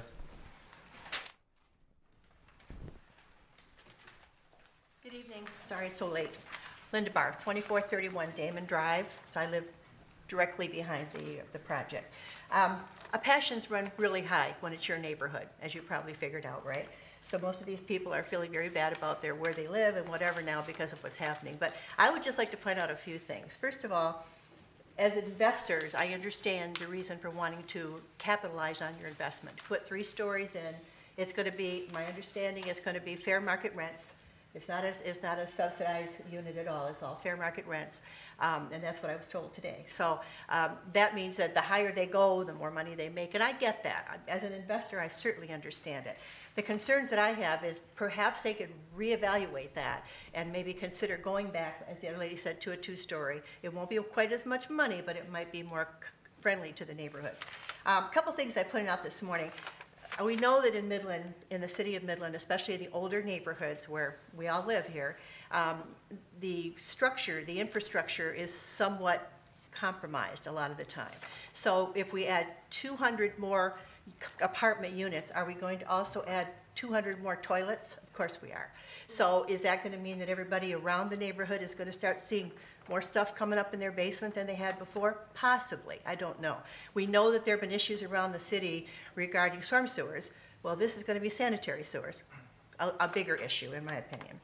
I was looking today. We have already 6 separate multi-occupant structures with 530 rental units between Green Hill and Jefferson. So there's 530 units. Now, some of them are condos, some are apartments, but they're all in unit developments. So that's quite a few properties. And this property adding another 200 not only will compromise the traffic, which when you have Cleveland Manor alone has 198 properties in there. Now, not everybody in there has a car, but if they did, they generally all come out onto East Lawn. So you've got all this traffic coming, and now we're going to have 200 more cars coming out onto East Lawn Drive, which I think is going to be a little bit of a problem especially during the high traffic times. And there are some, like Midland High School, you know, the cars going back and forth. And then other people using that route to get downtown. I think anybody who lives in that neighborhood always goes down East Lawn, around the curve, and goes to downtown. So that's another thing to think about. Will it have an on-site manager? That's really kind of important. If you're going to have anything with 200 properties in it, you need to have somebody there monitoring what's going on. Now, obviously, it may not be somebody who will live on site all the time, but it should be somebody there every day, because if something happens, what's the alternative of the neighbors? To call the city or to call the police? I mean, if there's something going on that they need work with. So those are some of the things that I was putting in my mind today. And the other thing was that 5-foot thing has me really kind of bugged. So the 5-foot, they want to have an exemption that they were supposed to have, I believe it's 20 feet from a side yard, and now they want that to be 5 feet. Now that means if I'm walking down the sidewalk, my hand 5 feet, I mean, I could almost touch the building. So the setbacks, I think, really have to be reevaluated to make sure they meet some kind of conformity. And whether they could redesign this thing for it's more accommodating to the neighborhood and to the people there. We all know we obviously need more rentals. I wish, well, I don't wish, but I wish there was some way we could provide low-income housing. That's the thing that Midland is really, really needing, and that's not what's happening in town, unfortunately. But I do think that with this new structure, someone said to me today, probably what will happen is that because it's market, some of the other complexes in town which have market rents that are older will probably lose their tenants who will move now to the new building, which is nice and fresh, and they'll have all brand new, and then the older units will now be suffering. So just something to, maybe kind of noodle some of this stuff and see if it makes any sense to you when you're evaluating it. Okay? Thank you. Thank you, Linda.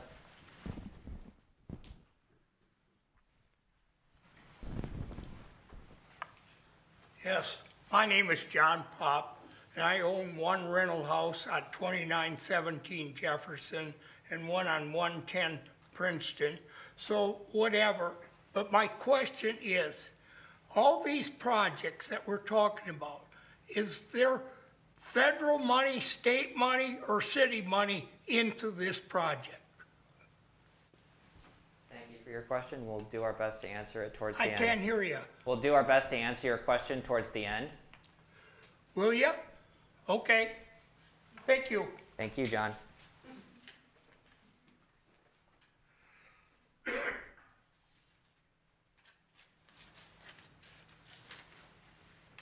Good evening. I'm Jean Wolf. I live at 116 Arbery Place. My question is, they're talking about bringing in 600 to 700 more people in that area in East London. Do they realize that 2.5 blocks from where they're putting up this house, across the street from where they're putting up low-income housing, they're putting up an Andes? Now, everybody at the meeting said they didn't want it, and they reported back here they only had one complaint. Nobody wants that in the neighborhood. They will have 8-foot fences. They will have cameras. They will have lights. They will have a security guard during the daytime. There will be no security there at night. The residents will be leaving at 8 o'clock in the morning and checking in at 10 o'clock at night. Your walkability just went down the tubes. People aren't going to let their children and that out on the streets. They're not going to use your parks and stuff because they're afraid of what's coming.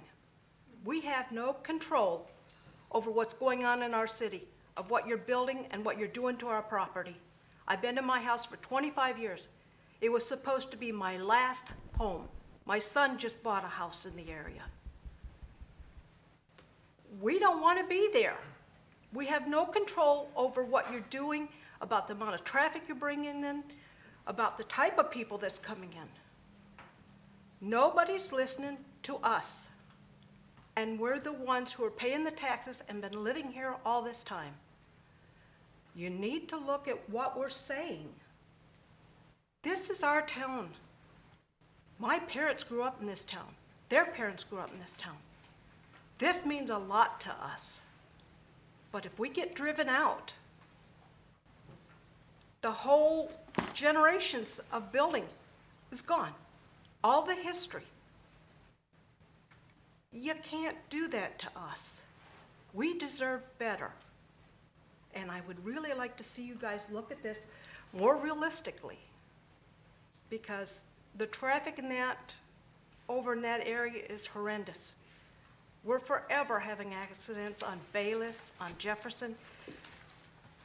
We can't stand any more traffic in that unless you do something about the way it runs. And the people, how are we going to take care of all these people? Do we really have enough people to fill these places? We need you to hear us. We mean what we say. If we have to, we'll leave this town. And we don't want to. My family's been here for generations. And We came back here after Dad got out of the service because we wanted to be home. And now it's not home. Everybody has a say-so but us. And I'd like to see you listen to us and help us work this out, because we don't want to go. Thank you. Thank you, Jean.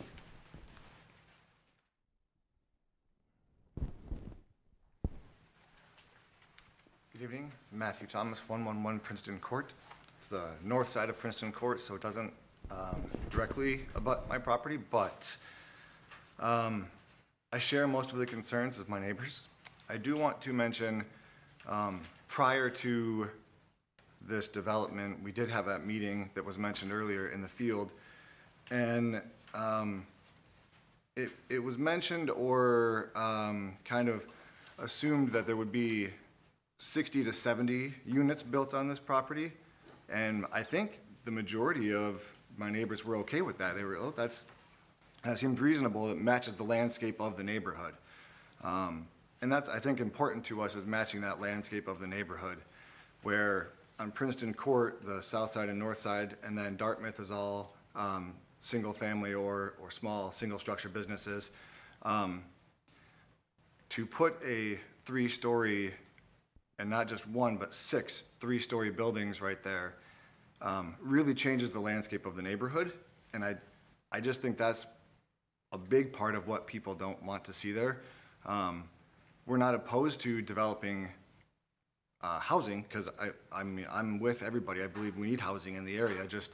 And it is a great neighborhood. I know Jacob mentioned the 77 walkability score. That's one of the reasons why I bought my house in that neighborhood. It is a great neighborhood. But I didn't buy my house there to be surrounded by high-rise apartments.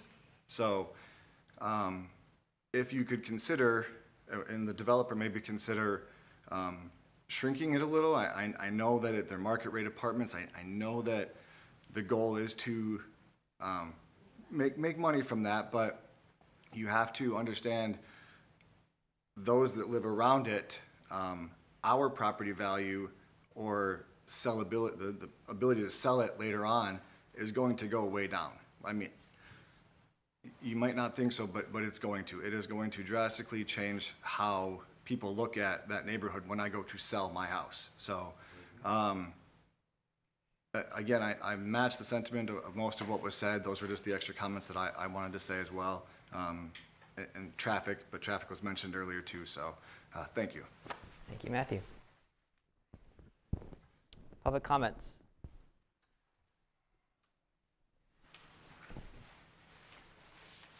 Elizabeth Thomas. I also reside at 111 Princeton Court.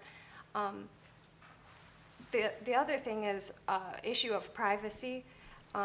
There are mature trees on the lot that I'm sure would have to be removed to accommodate a 3-story building. And again, it's not in keeping with the landscape. And I don't really see how you would be able to protect the privacy of the houses on Princeton Court unless you put mature trees to kind of separate those. So privacy, traffic, I don't know how you're going to accommodate all of the vehicles for all of the people that live in that unit. Right now, we have a city ordinance that says you can't park on your lawn, yet I know that the people that live at 2601 Jefferson park on their lawn, and so people are not following ordinances with regard to where they're allowed to park, and there's nobody enforcing that. So that's an issue. Privacy, traffic, and it's not in keeping with the landscape. And there are other developments that are coming within close proximity as well, so, yeah. Thank you, Elizabeth. Public comments. Hi, my name's Dan Ayers. I have a residence at 515 East Nelson. And I just, my kids went to East Lawn and Arrett and then got tore down and things like that, and it became a green space. And I know Midland prides itself on its trees and green space. And here you have 6.5 acres. You have 2 mature 3 mature maples there were probably planted by students from East Lawn. And you're gonna say, well, for development of the future, these trees gotta go, because there's no plans to keep them in their plants. So what it is we're destroying part of the history of that lot. And we're destroying green space in a community that prides itself in green space. And that's my concern. I worked at Dow Gardens for 35 years, so I know about green space and trees, and these are wonderful maples, so I wish you take that into consideration. Thank you.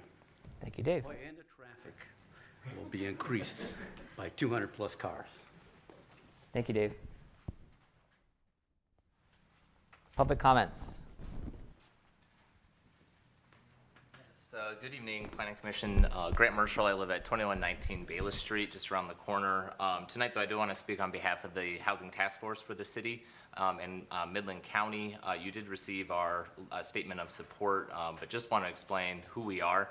We are a cross-section of representation from housing-related sectors, including the real estate sector, banking, nonprofit development, city planning, and philanthropy, all here in Midland. We have been continuing to meet since the 2018 housing analysis was done here in Midland County, which at the time we knew we needed more low-income housing, but there was also elements of that study that pointed at the fact that we needed housing choice for the 21st century.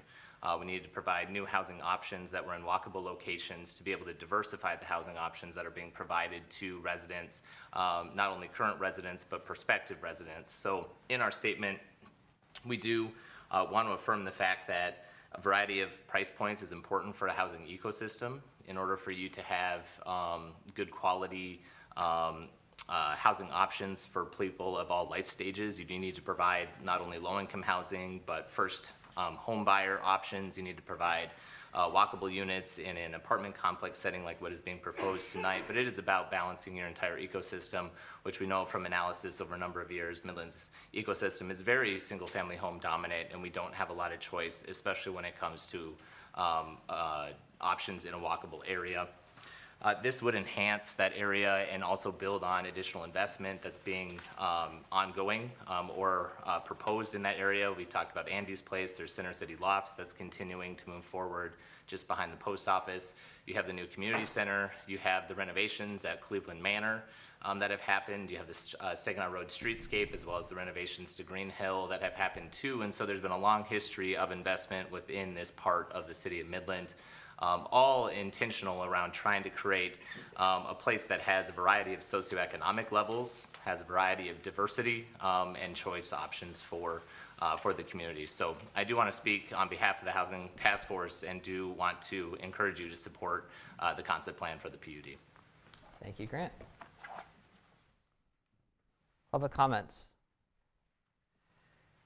Do we have a say in the matter, or is it just like they brought their agenda with their development, and then you guys will decide, and we'll come back to another meeting? Is there like, do we have any say in it at all? If you have additional public comment, we'll need you to come up on the blue mat and express those. Other public comments?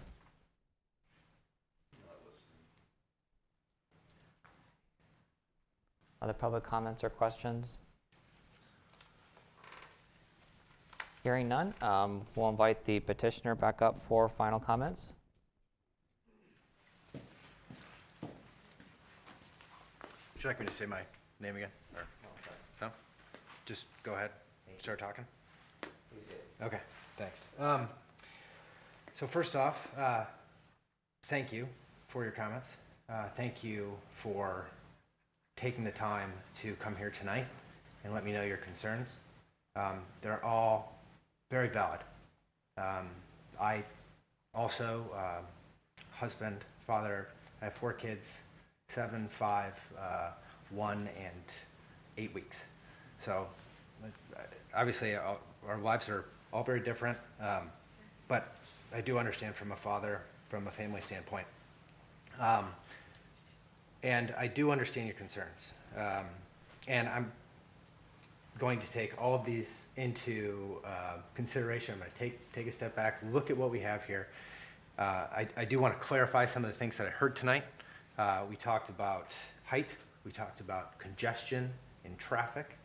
whether it's at an intersection, whether it's through traffic, whether it's on either street.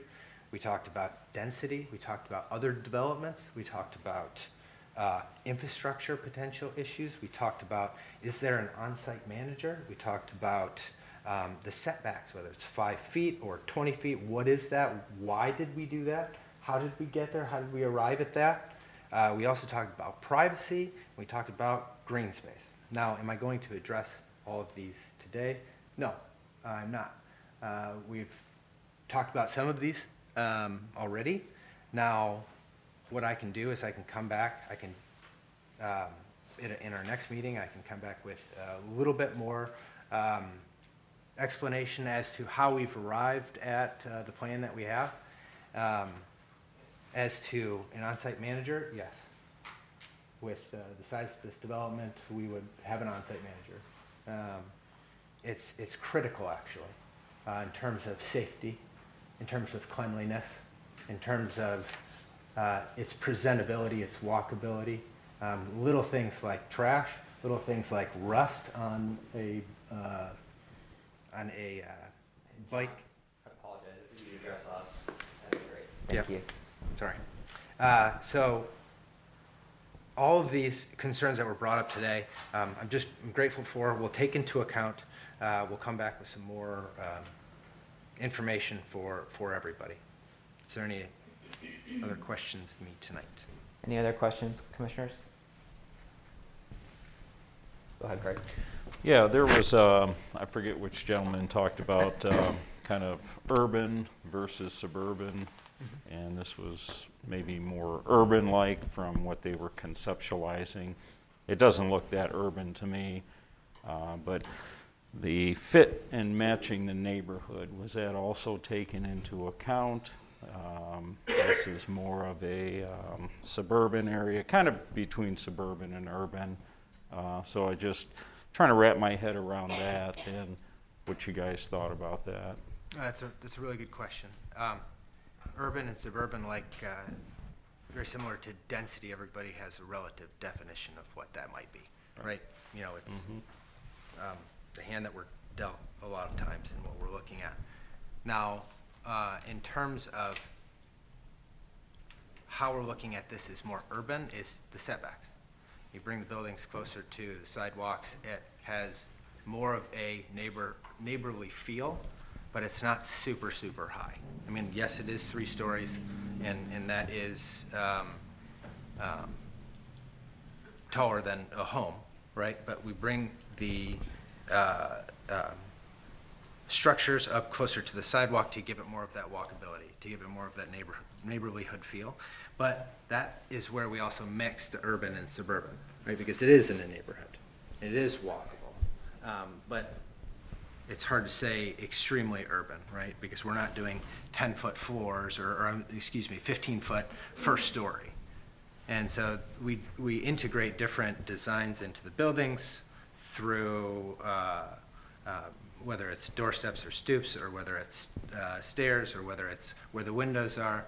We just integrate different things. I'm not saying that's exactly what we're doing, but it gives you an idea that we're looking at different things. That's helpful. Is it all interior access to the units? We have not fully, we're kind of going back and forth on the design on that, because there's positives of both, right, and negatives. Because you talk about up to the lot line, you'd think, okay, you could just Correct. go into the unit off of that, but if it's all interior access. We'd be looking at different things from safety in terms of aesthetic, in terms of efficiency of units and sustainability of energy. We'd be looking at all those different things to make a final decision on what that looks like, but we're weighing them both. There's positive and negatives. Before I jump to the next one, though, as to the neighborhood and design, we always try to take a complementary approach to what's around. We do not want something to stick out by any means. We want it to blend, and we also want it to be like a modern timeless. I know modern can be scary, but modern is also really important to sustainability and to new building structures. So modern, timeless feel that's not crazy colors, that looks good, and it looks good for a really long time, and it also looks clean for a really long time. Thank you. Other final questions? All right, thank you, John. Thank you. All right, we will go into deliberation and possible decision by the planning commission. I'll start. I kind of live in that neighborhood. I live in Wingate Village. And I walk by that property now that they're building a new community center. I walk no more East Lawn than I do Haley to get there. And I guess I'm a little bit torn on this. My main concern relates to just the scale of this. And I can tie this to one of the eligibility criteria, C number 4, that says land use patterns established by the PUD development shall be compatible with existing and planned uses on and adjacent to the site.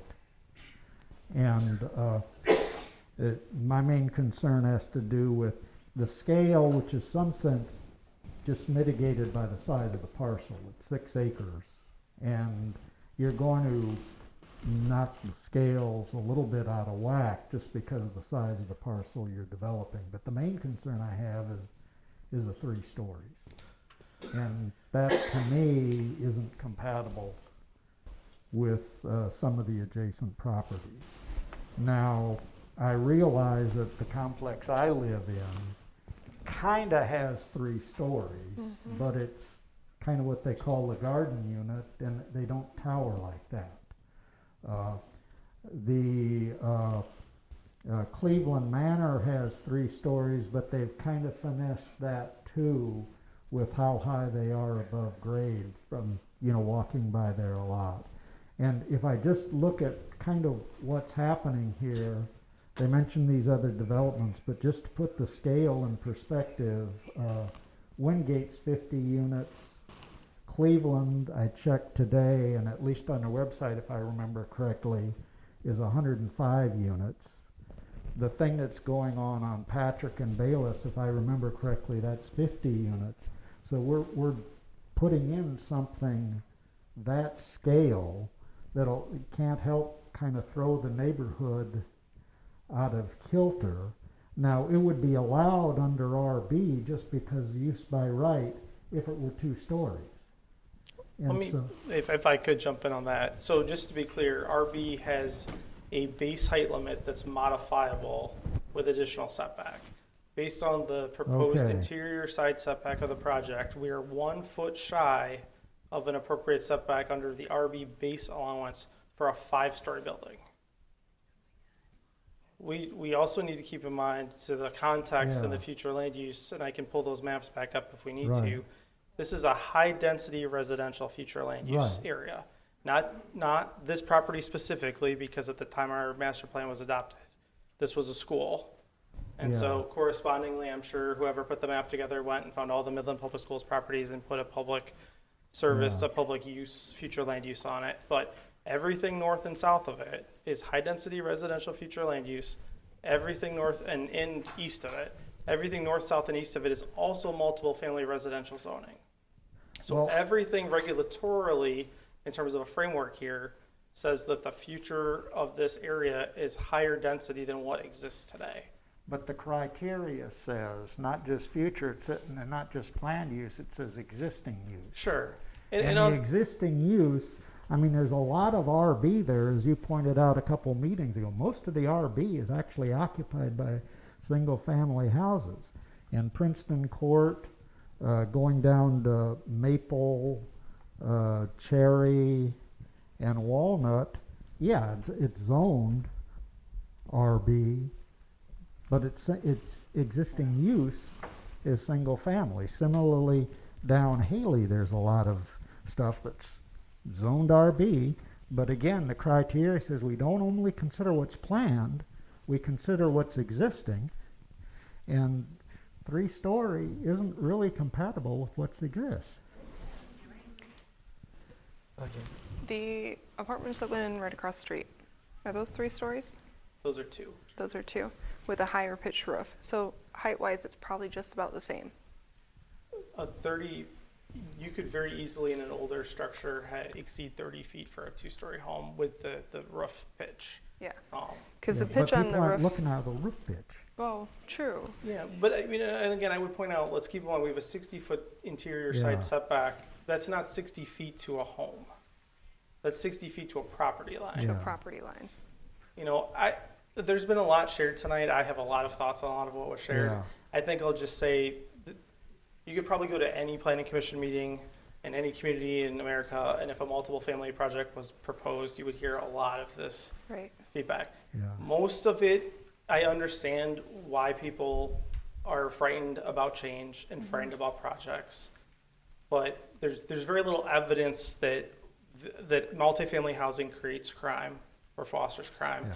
That multiple family housing is going to have a negative impact on property values. In fact, most evidence is that Yeah. projects like this increase property values in neighborhoods. That there's just been a lot of accusations thrown at the project that I think take away from what we're really talking about, which is homes for people. We're not talking about citing a Walmart on the Yeah. lot or a nuclear waste facility. These are houses for people who, many of whom will probably be moving there, as one of the speakers indicated, from other places in Midland. These will probably be the highest quality multiple family housing units we have available in the community that aren't at an astronomical price point. We certainly have some really high-end units, a very small number of them, but those do exist.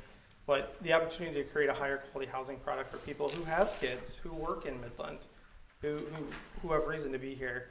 You know, I think just globally, I think if we took an approach to every project that had ever been built in Midland, so if we step back in time and said, imagine coming forward with Midland High School today, if that site was vacant. Imagine the public feedback you would receive if someone proposed to build a high school there. I guarantee you would hear that the traffic can't support it. It's going to destroy the neighborhood. There's going to be too much noise. And yet it's an important part of our fabric as a community.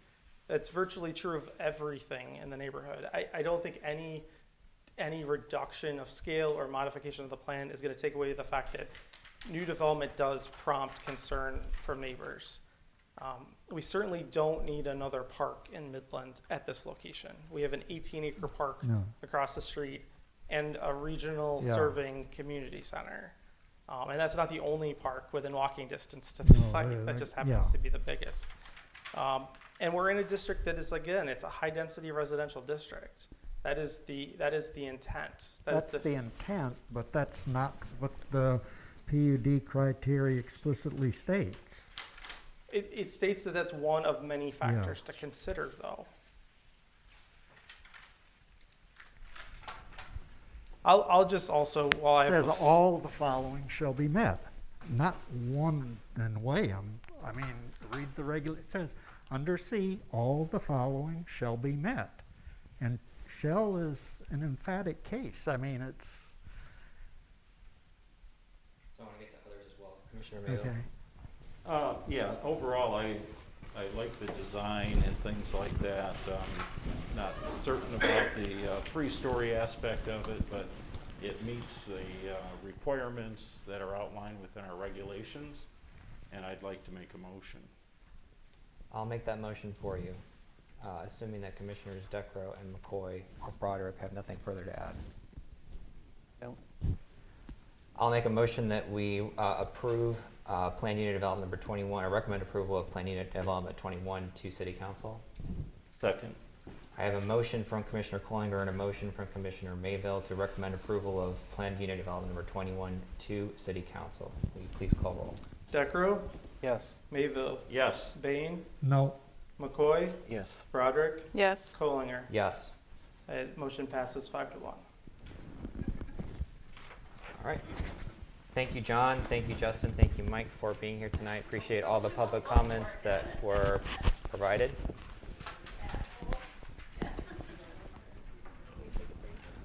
Yes, just a second. If we take a 5-minute break since it is 2.5 hours in? All right, we will adjourn for 5 minutes. We will reconvene at 9:45, please.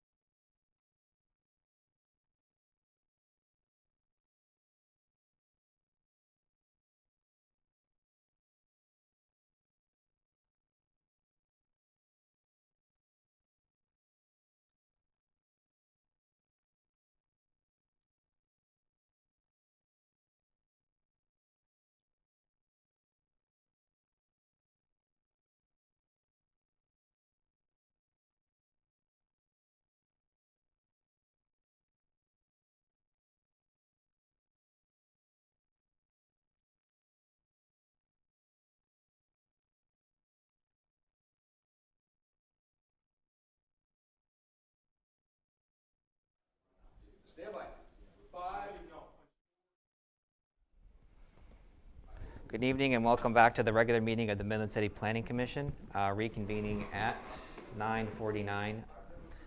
Next item on our agenda is zoning text amendment number 164. Turn it over to you for the presentation.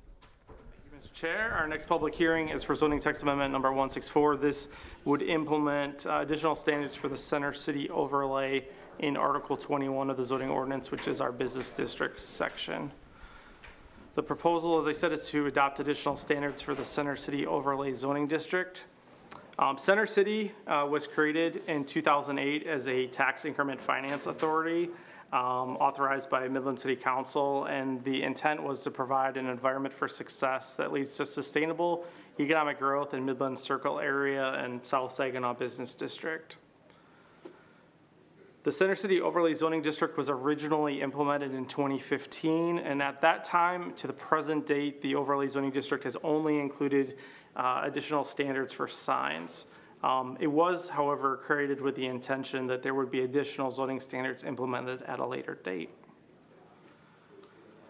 So just to go over what a zoning overlay is and how it works. Typically, a zoning overlay is utilized to add to, delete, or modify existing base zoning standards. So the base zoning being the zoning district that applies to the properties.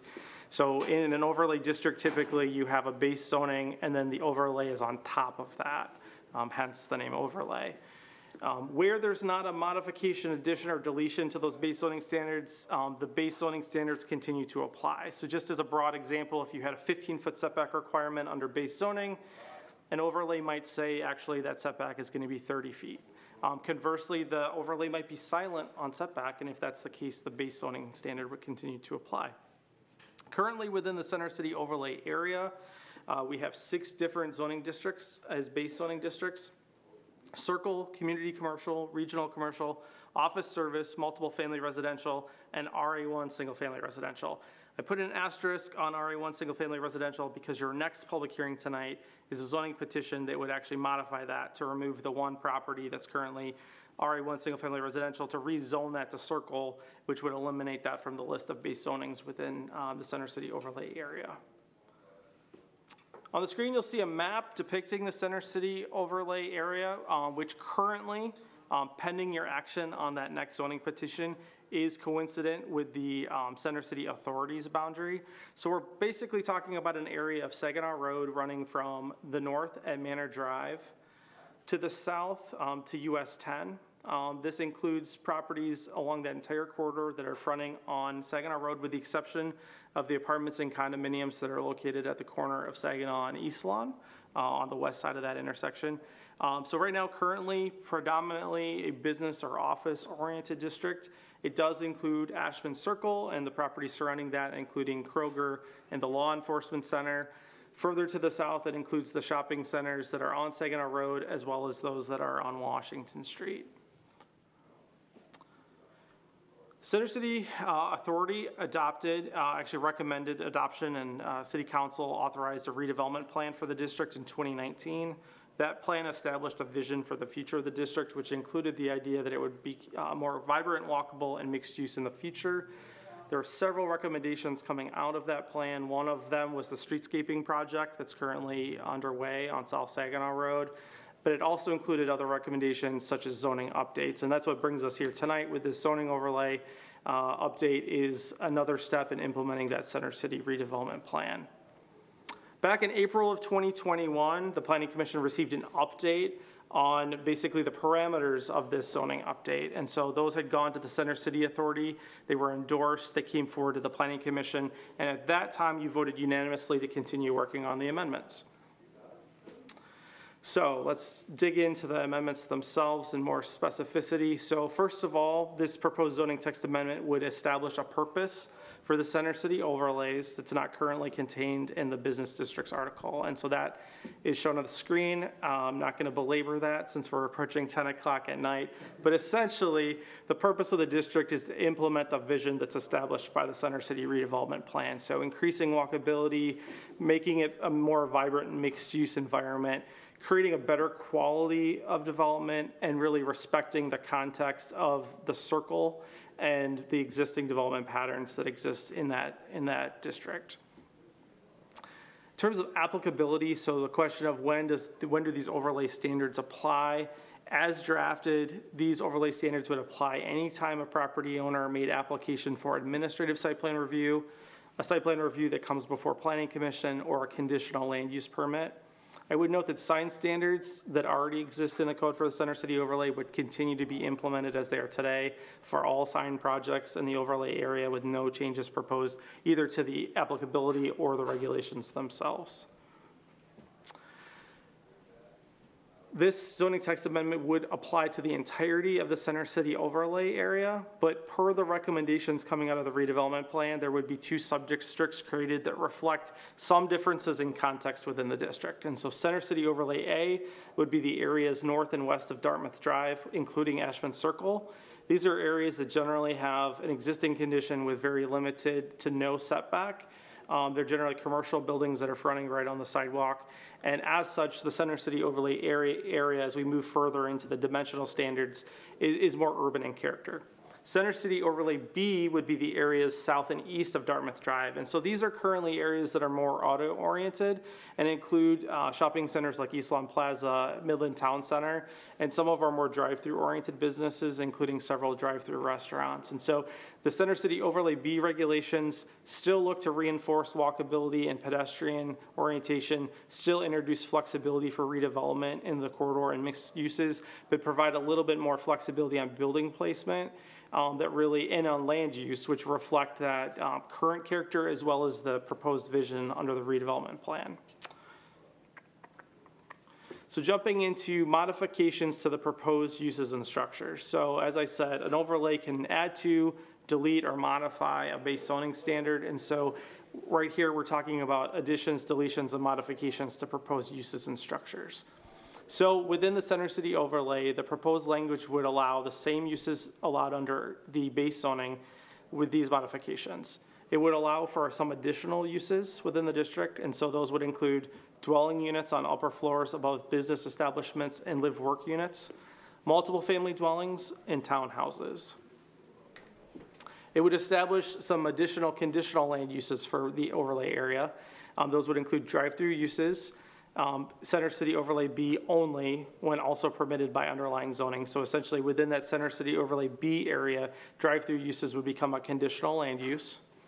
Banks and credit unions with drive-through windows would be permitted in the Center City overlay A area, and they would be the only drive-through use permitted in that area, and they would be permitted only through a conditional land use permit. And then finally, buildings with a front or side street setback exceeding 100 feet within the Center City overlay B area. So we'll talk a little bit more about the dimensional standards in a moment, but because the Center City overlay B area is more permissive on building placement, this requirement would give the Planning Commission and City Council more control over the formatted development where we would have a large to excessively large proposed setback condition. So by establishing that 100-foot window, it gives that additional scrutiny to those projects to ensure they're compatible with their surroundings. In terms of deletion, so use is not permitted, as I noted, within the Center City overlay A area, only banks and credit unions with drive-throughs would be permitted, no other drive-through establishments. This just kind of reinforces that, regardless of the base zoning allowance, that those other drive-through uses would not be permitted. Looking at area, height, bulk, and setback, so within all parts of the Center City overlay, the modification would permit a 0 setback condition at the front property line. So this would allow for a more urban and pedestrian-oriented development to take place at any location within the overlay. It would establish maximum front setbacks within the Center City overlay A of 10 feet and within the Center City overlay B of 100 feet without the approval of a conditional land use permit. For minimum side street setbacks, those would be proposed to be the same as the minimum front of 0.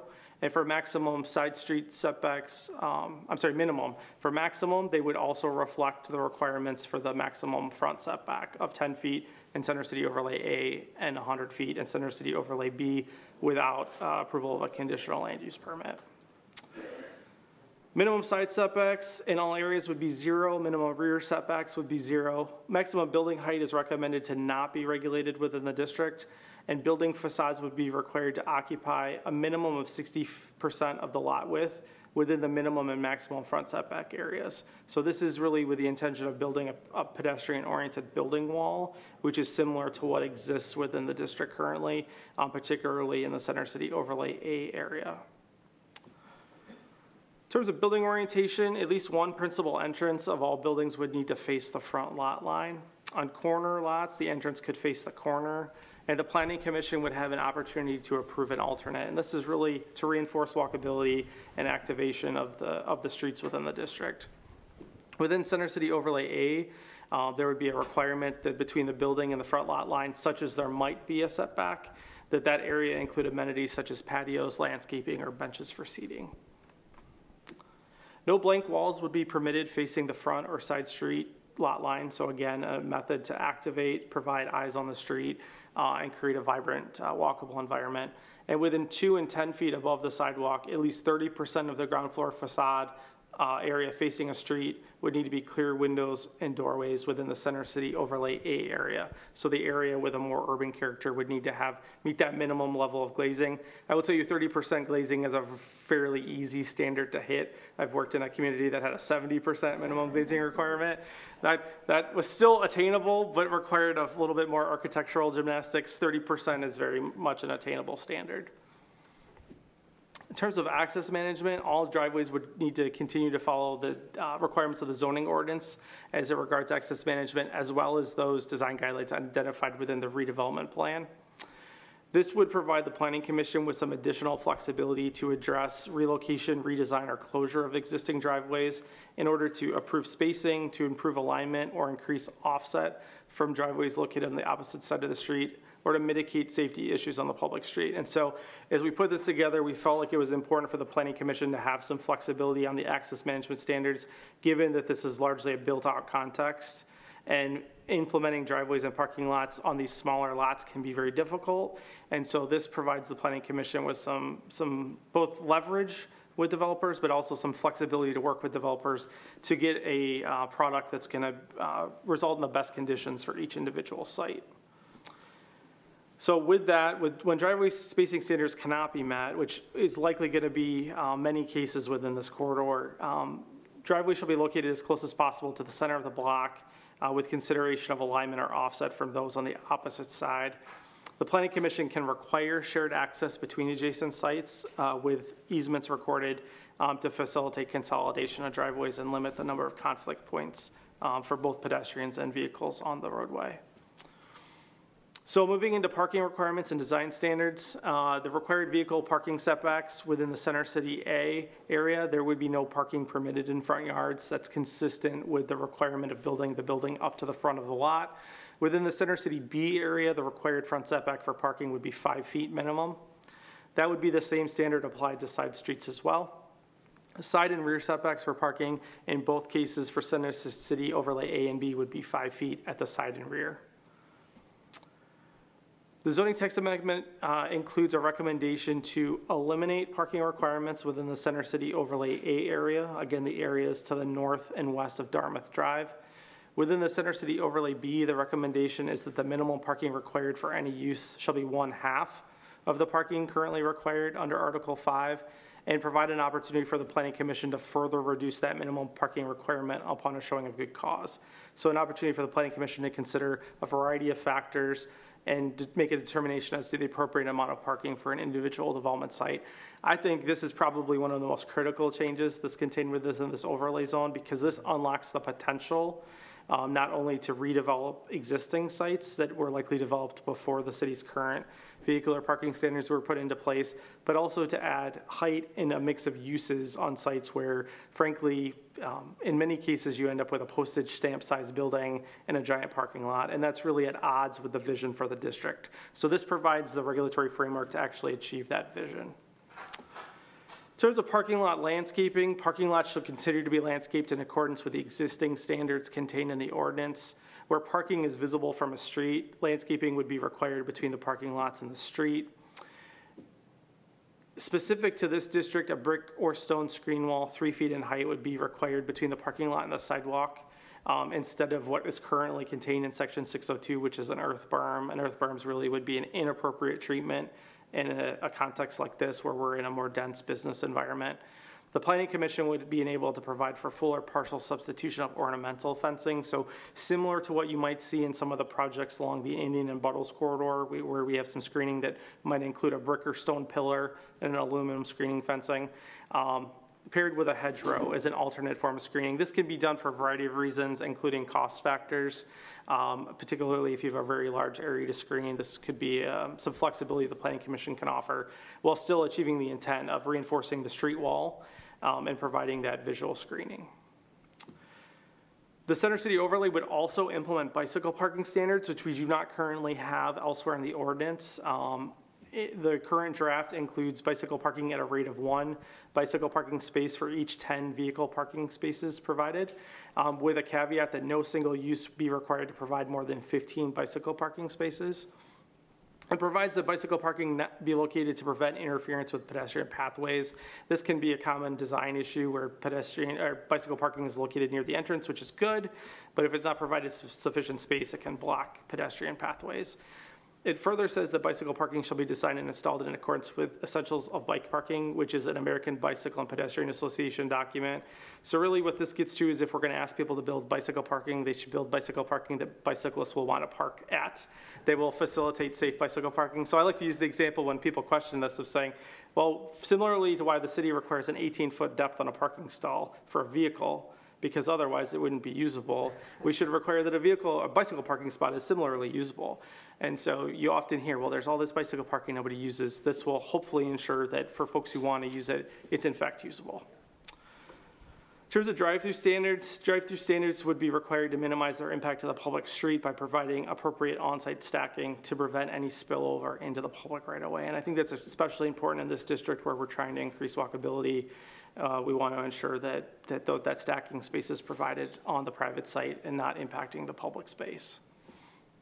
In terms of pedestrian standards, all sites would be required to provide a direct pedestrian pathway between the public sidewalk and that required front principal entrance to the building.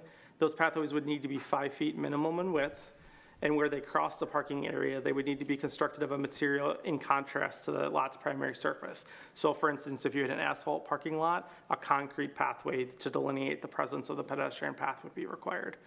Maneuvering lanes would need to be designed to minimize conflict with the pedestrian pathway, and where conflicts were necessary to facilitate vehicular traffic, signage would need to be provided that indicates that the pedestrian has the right of way. And finally, where sidewalk cafes are provided, and we all agree that sidewalk cafes would be a great addition to adding to the vitality of the district, we just want to make sure that they are not obstructing the pedestrian path. So we would need to maintain a minimum 6-foot pathway along the sidewalk in those instances. So the review criteria for a zoning text amendment include, is the amendment consistent with the city's master plan? Have conditions changed since the zoning ordinance was adopted that justify the amendment? Was there a mistake in the zoning ordinance that justifies the amendment? Will the amendment correct an inequity created by the zoning ordinance? Will the amendment merely grant special privileges? And will the amendment result in an unlawful exclusionary zoning? So in staff's analysis, the current city master plan states that the Center City Authority should work with the Planning Commission to identify zoning ordinance amendments that will provide more flexibility for creative mixed-use developments in the Center City Authority areas, which is exactly what this amendment package is designed to do.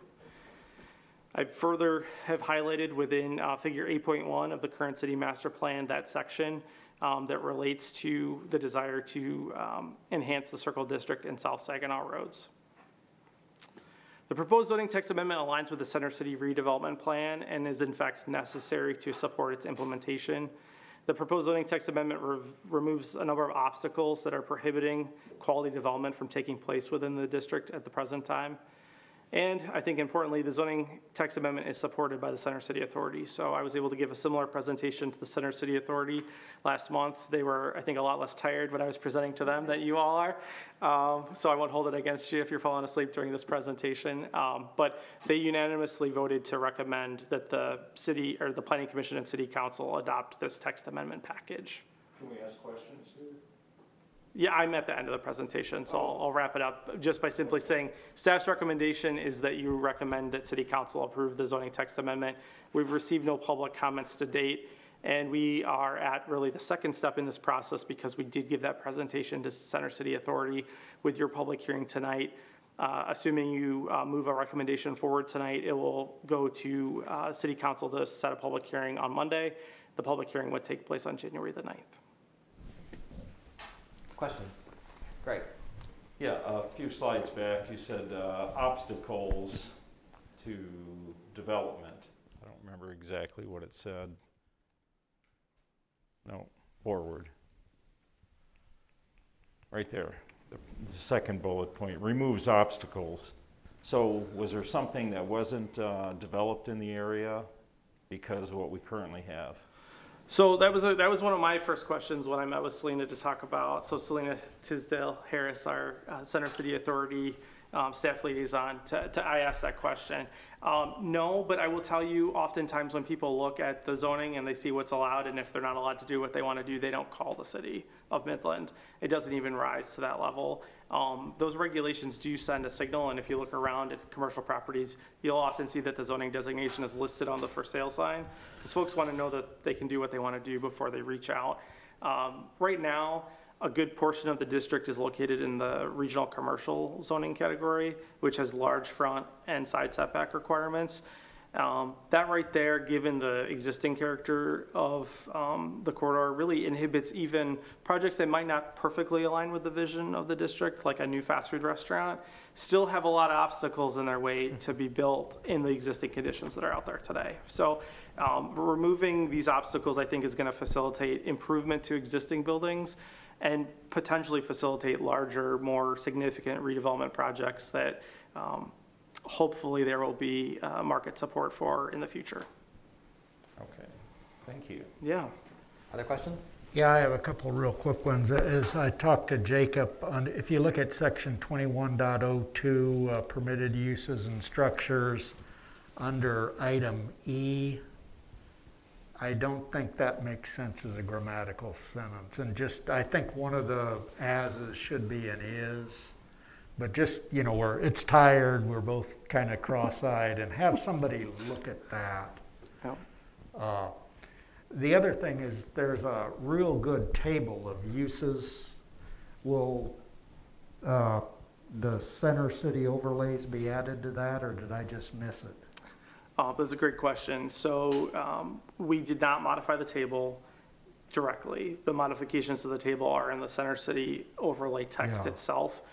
And that's simply because we're dealing with currently 6, potentially soon to be 5 base zoning districts. Yeah. The complexity, there was, I think, just simply too much opportunity for error. As we started to build that out, the table itself became extremely confusing to use. And we were talking about a relatively few number of modifications, and so it just made sense to capture those elsewhere. Maybe just for, 5 years out, somebody looking at this, you might just want to have an asterisk that said center city overlay or something is in the text or something. Just consider that. I'm not going to hold it. One place I saw kind of a sidewalk minimum of 5 feet, or was that just the walkways within a parking lot? That would be the pedestrian pathway from the public. Okay, so 5 feet's adequate for that. If we were talking sidewalks like on Saginaw Road, I wouldn't want that. And somewhere I thought I read something about the no parking in Center City A in front of buildings. That would be on the private site, so that we're not street parking, but no parking areas can be built in front of a building in that Center City A area. What worries me is like on Ashman Circle. Which is public parking. Oh, that's public parking. Okay, thank you. Great question. Go ahead, Greg. You're looking at the bicycle regulations, great idea, that they can fit in and people would use them. We're putting in these wider new sidewalks and doing the cityscape, whatever center cityscape. Maybe we should have put or take a look at bicycle lanes separate from the sidewalks where people walk. Just something just popped in my head. I don't know if we want to look at regulations like that. If you're going to look at, accommodating bicycles, maybe we should have had different bicycle lanes for them. Just something else to think about. when it comes to height, overlay district is silent, correct? So Correct. the underlying height restrictions in the underlying districts would be enforced, correct? No, so the overlay is not silent in the manner I took. In the manner it I says took that it, there it is no. It explicitly states that height is not regulated. Which overrides So it anything. overrides the base zoning. Okay. My concern would be is that downtown here, we've got most of the buildings at 2 stories and one that's at 3. So, just an observation. Yeah, and I mean, frankly, we had some conversation about that because it becomes a game of, well, what's the appropriate height? Yeah. We looked at some projects. There was at one point height included in this language. And when we looked at the Ellsworth Place project on Ellsworth Street, just Yeah. up the street from City Hall, and no knock on that project, but it's a relatively squat looking building. It doesn't have the traditional height characteristics of a downtown building. And that building itself exceeded what it was originally in the draft language. And I think hopefully we would all agree that slightly higher than that would certainly be more than adequate here. What I found in my career at least is that very often when you start getting down the rabbit hole of what's the right number, sometimes the answer is just, do we need to regulate this? Yep. And there's enough factors that play into building height considerations, cost being a big one, and building code ramifications of going taller, that I think the likelihood that someone's going to come along and want to build something 20 stories tall in this district is low. Frankly, if we were in a land value environment where someone felt that that was a market feasible project, like we should be so lucky. I don't think we're there or will be there in our lifetimes, but this just ensures that we don't end up in a place where we're sending somebody to the zoning board of appeals for a 1-foot height variance for a project that has broad support. Okay. Other questions? All right. Do we have a presentation from the petitioner, or is that you? I'm the petitioner. All right. We'll open the floor then for public comments. Public comments or questions? Hearing none, does the petitioner have any final comments? I do that. All right. Deliberation and possible decision by Planning Commission. Hearing none, I will make a motion that we recommend approval of zoning text amendment number 164 to City Council. I second. Motion from Commissioner Collinger, a second from Commissioner Mayville to recommend approval of zoning text amendment number 164 to City Council. Will you please call roll? Decro? Yes. Mayville? Yes. Bain? Yes. McCoy? Yes. Roderick? Yes. Collinger? Yes. And it passes 6-0. Okay. Next item on our agenda is public hearing for zoning petition number 648, which, if memory serves me correctly, is, I think you said tie-barred at our last meeting with what we just recommended for approval as well, correct? Well, you could typically with tie bar, I'm sure I said that, typically implies that you can't do one without the other. These are just very heavily associated text amendments. This arises out of the zoning text amendment you just considered. So, Planning Commission, the next item, our last public hearing tonight is zoning petition number 648. Again, City of Midland Planning Commission or Planning Department is the applicant. We have multiple property owners. This particular zoning petition involves 8 parcels of land located in Center City with a total of 2.23 acres. And I'll run really briefly through the properties and the proposed changes to zoning. So first property is 2923 and 2927 Manor Drive. This is a property owned by Manor Place LLC. It is currently a lot that consists of 2 office buildings under common ownership. The lot is currently split zoned RA1 and Circle with a Center City overlay applying to both. Staff's recommendation and proposal tonight is that the entire property be located in the Circle District with Center City overlay applied. This would align with the existing land use of the property, which is office, which currently 1 building is conforming, the other identical building is non-conforming as a result of the current zoning map. The remainder of the properties are properties that are currently located in the C Circle District with Center City overlay that staff's recommendation is to remove from the overlay and to rezone to the RB multiple family residential category. And so The first 3 of those properties are located at the intersection of East Ashman and Cambridge Street, and those properties are owned by Reese Endeavor. If you've been through that area recently, you will note that in the last year, 2 duplex-style homes have been constructed on 2 of these 3 lots by the Midland Public Schools through the Building Trades Program in association with the City of Midland. There is a 3rd vacant lot on which the Reese Endeavor does eventually intend to construct a similar structure.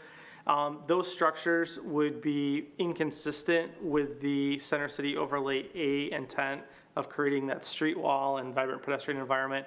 They are east of Cambridge Street, so they are sort of removed from the business environment of Ashman Circle to a degree. And so staff's recommending that residential B multiple family makes more sense given that context. It also reflects and relates to zoning and land uses to the south and east.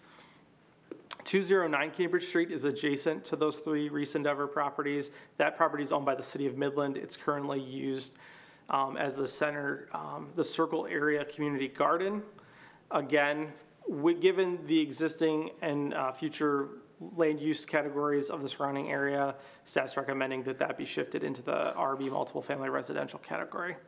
And then finally, the last 3 properties are located on Mertz Street, so generally speaking, north and west of Kroger.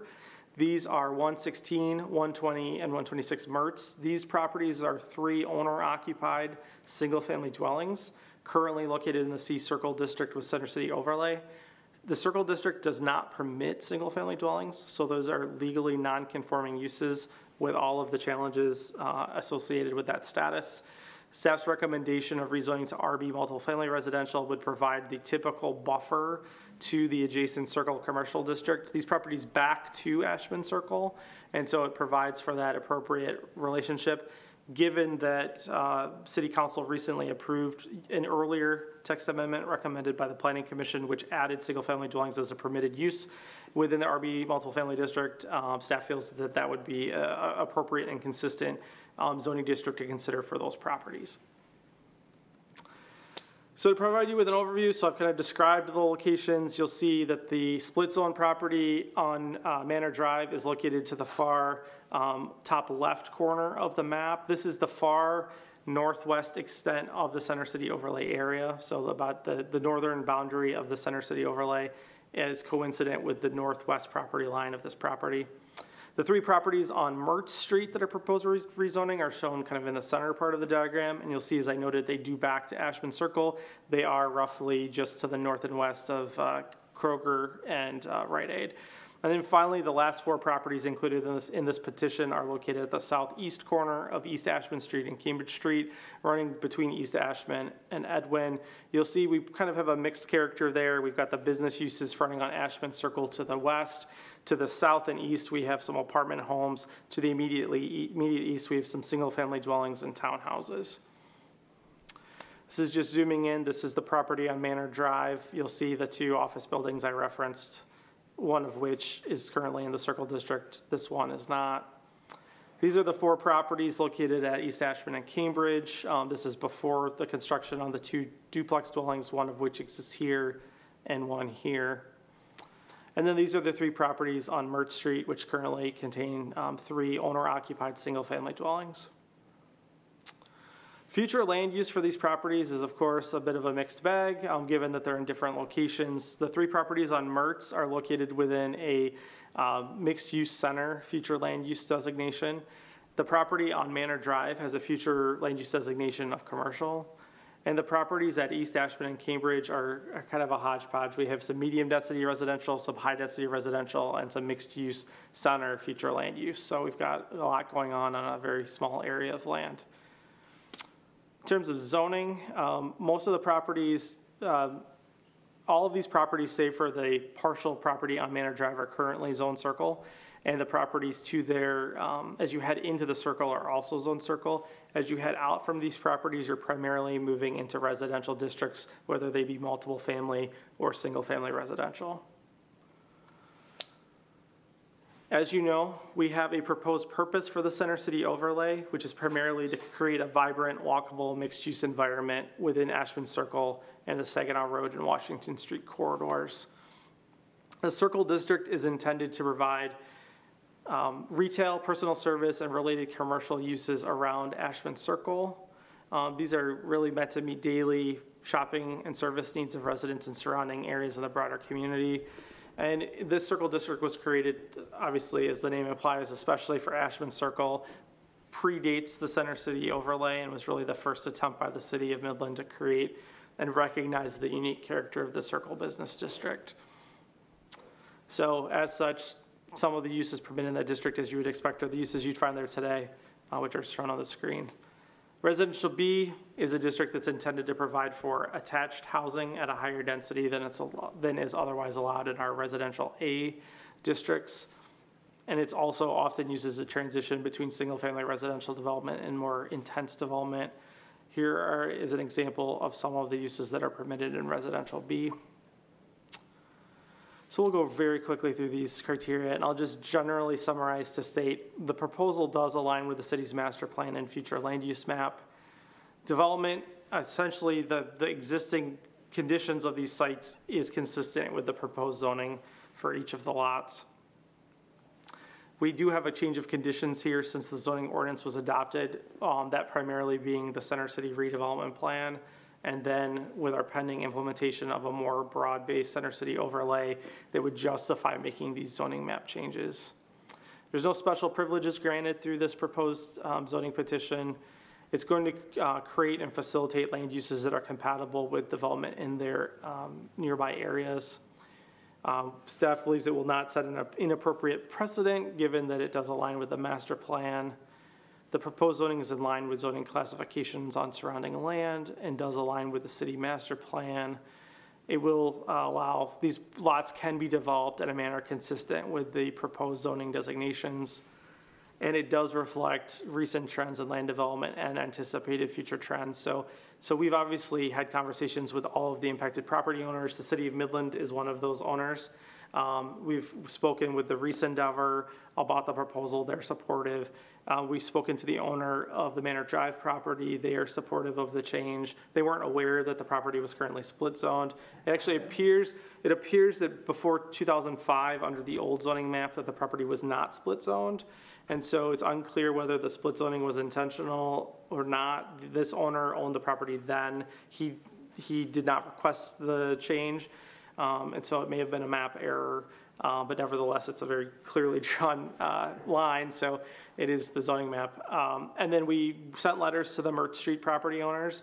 I've heard from one of the three only, spoke with her today, and she was supportive of the proposal once it was explained to her what we were looking to do. We did send those letters well in advance of scheduling the public hearing, so those owners have, and all of these owners have been notified twice. Once directly from the city as owners that were impacted, and again through the public notification process.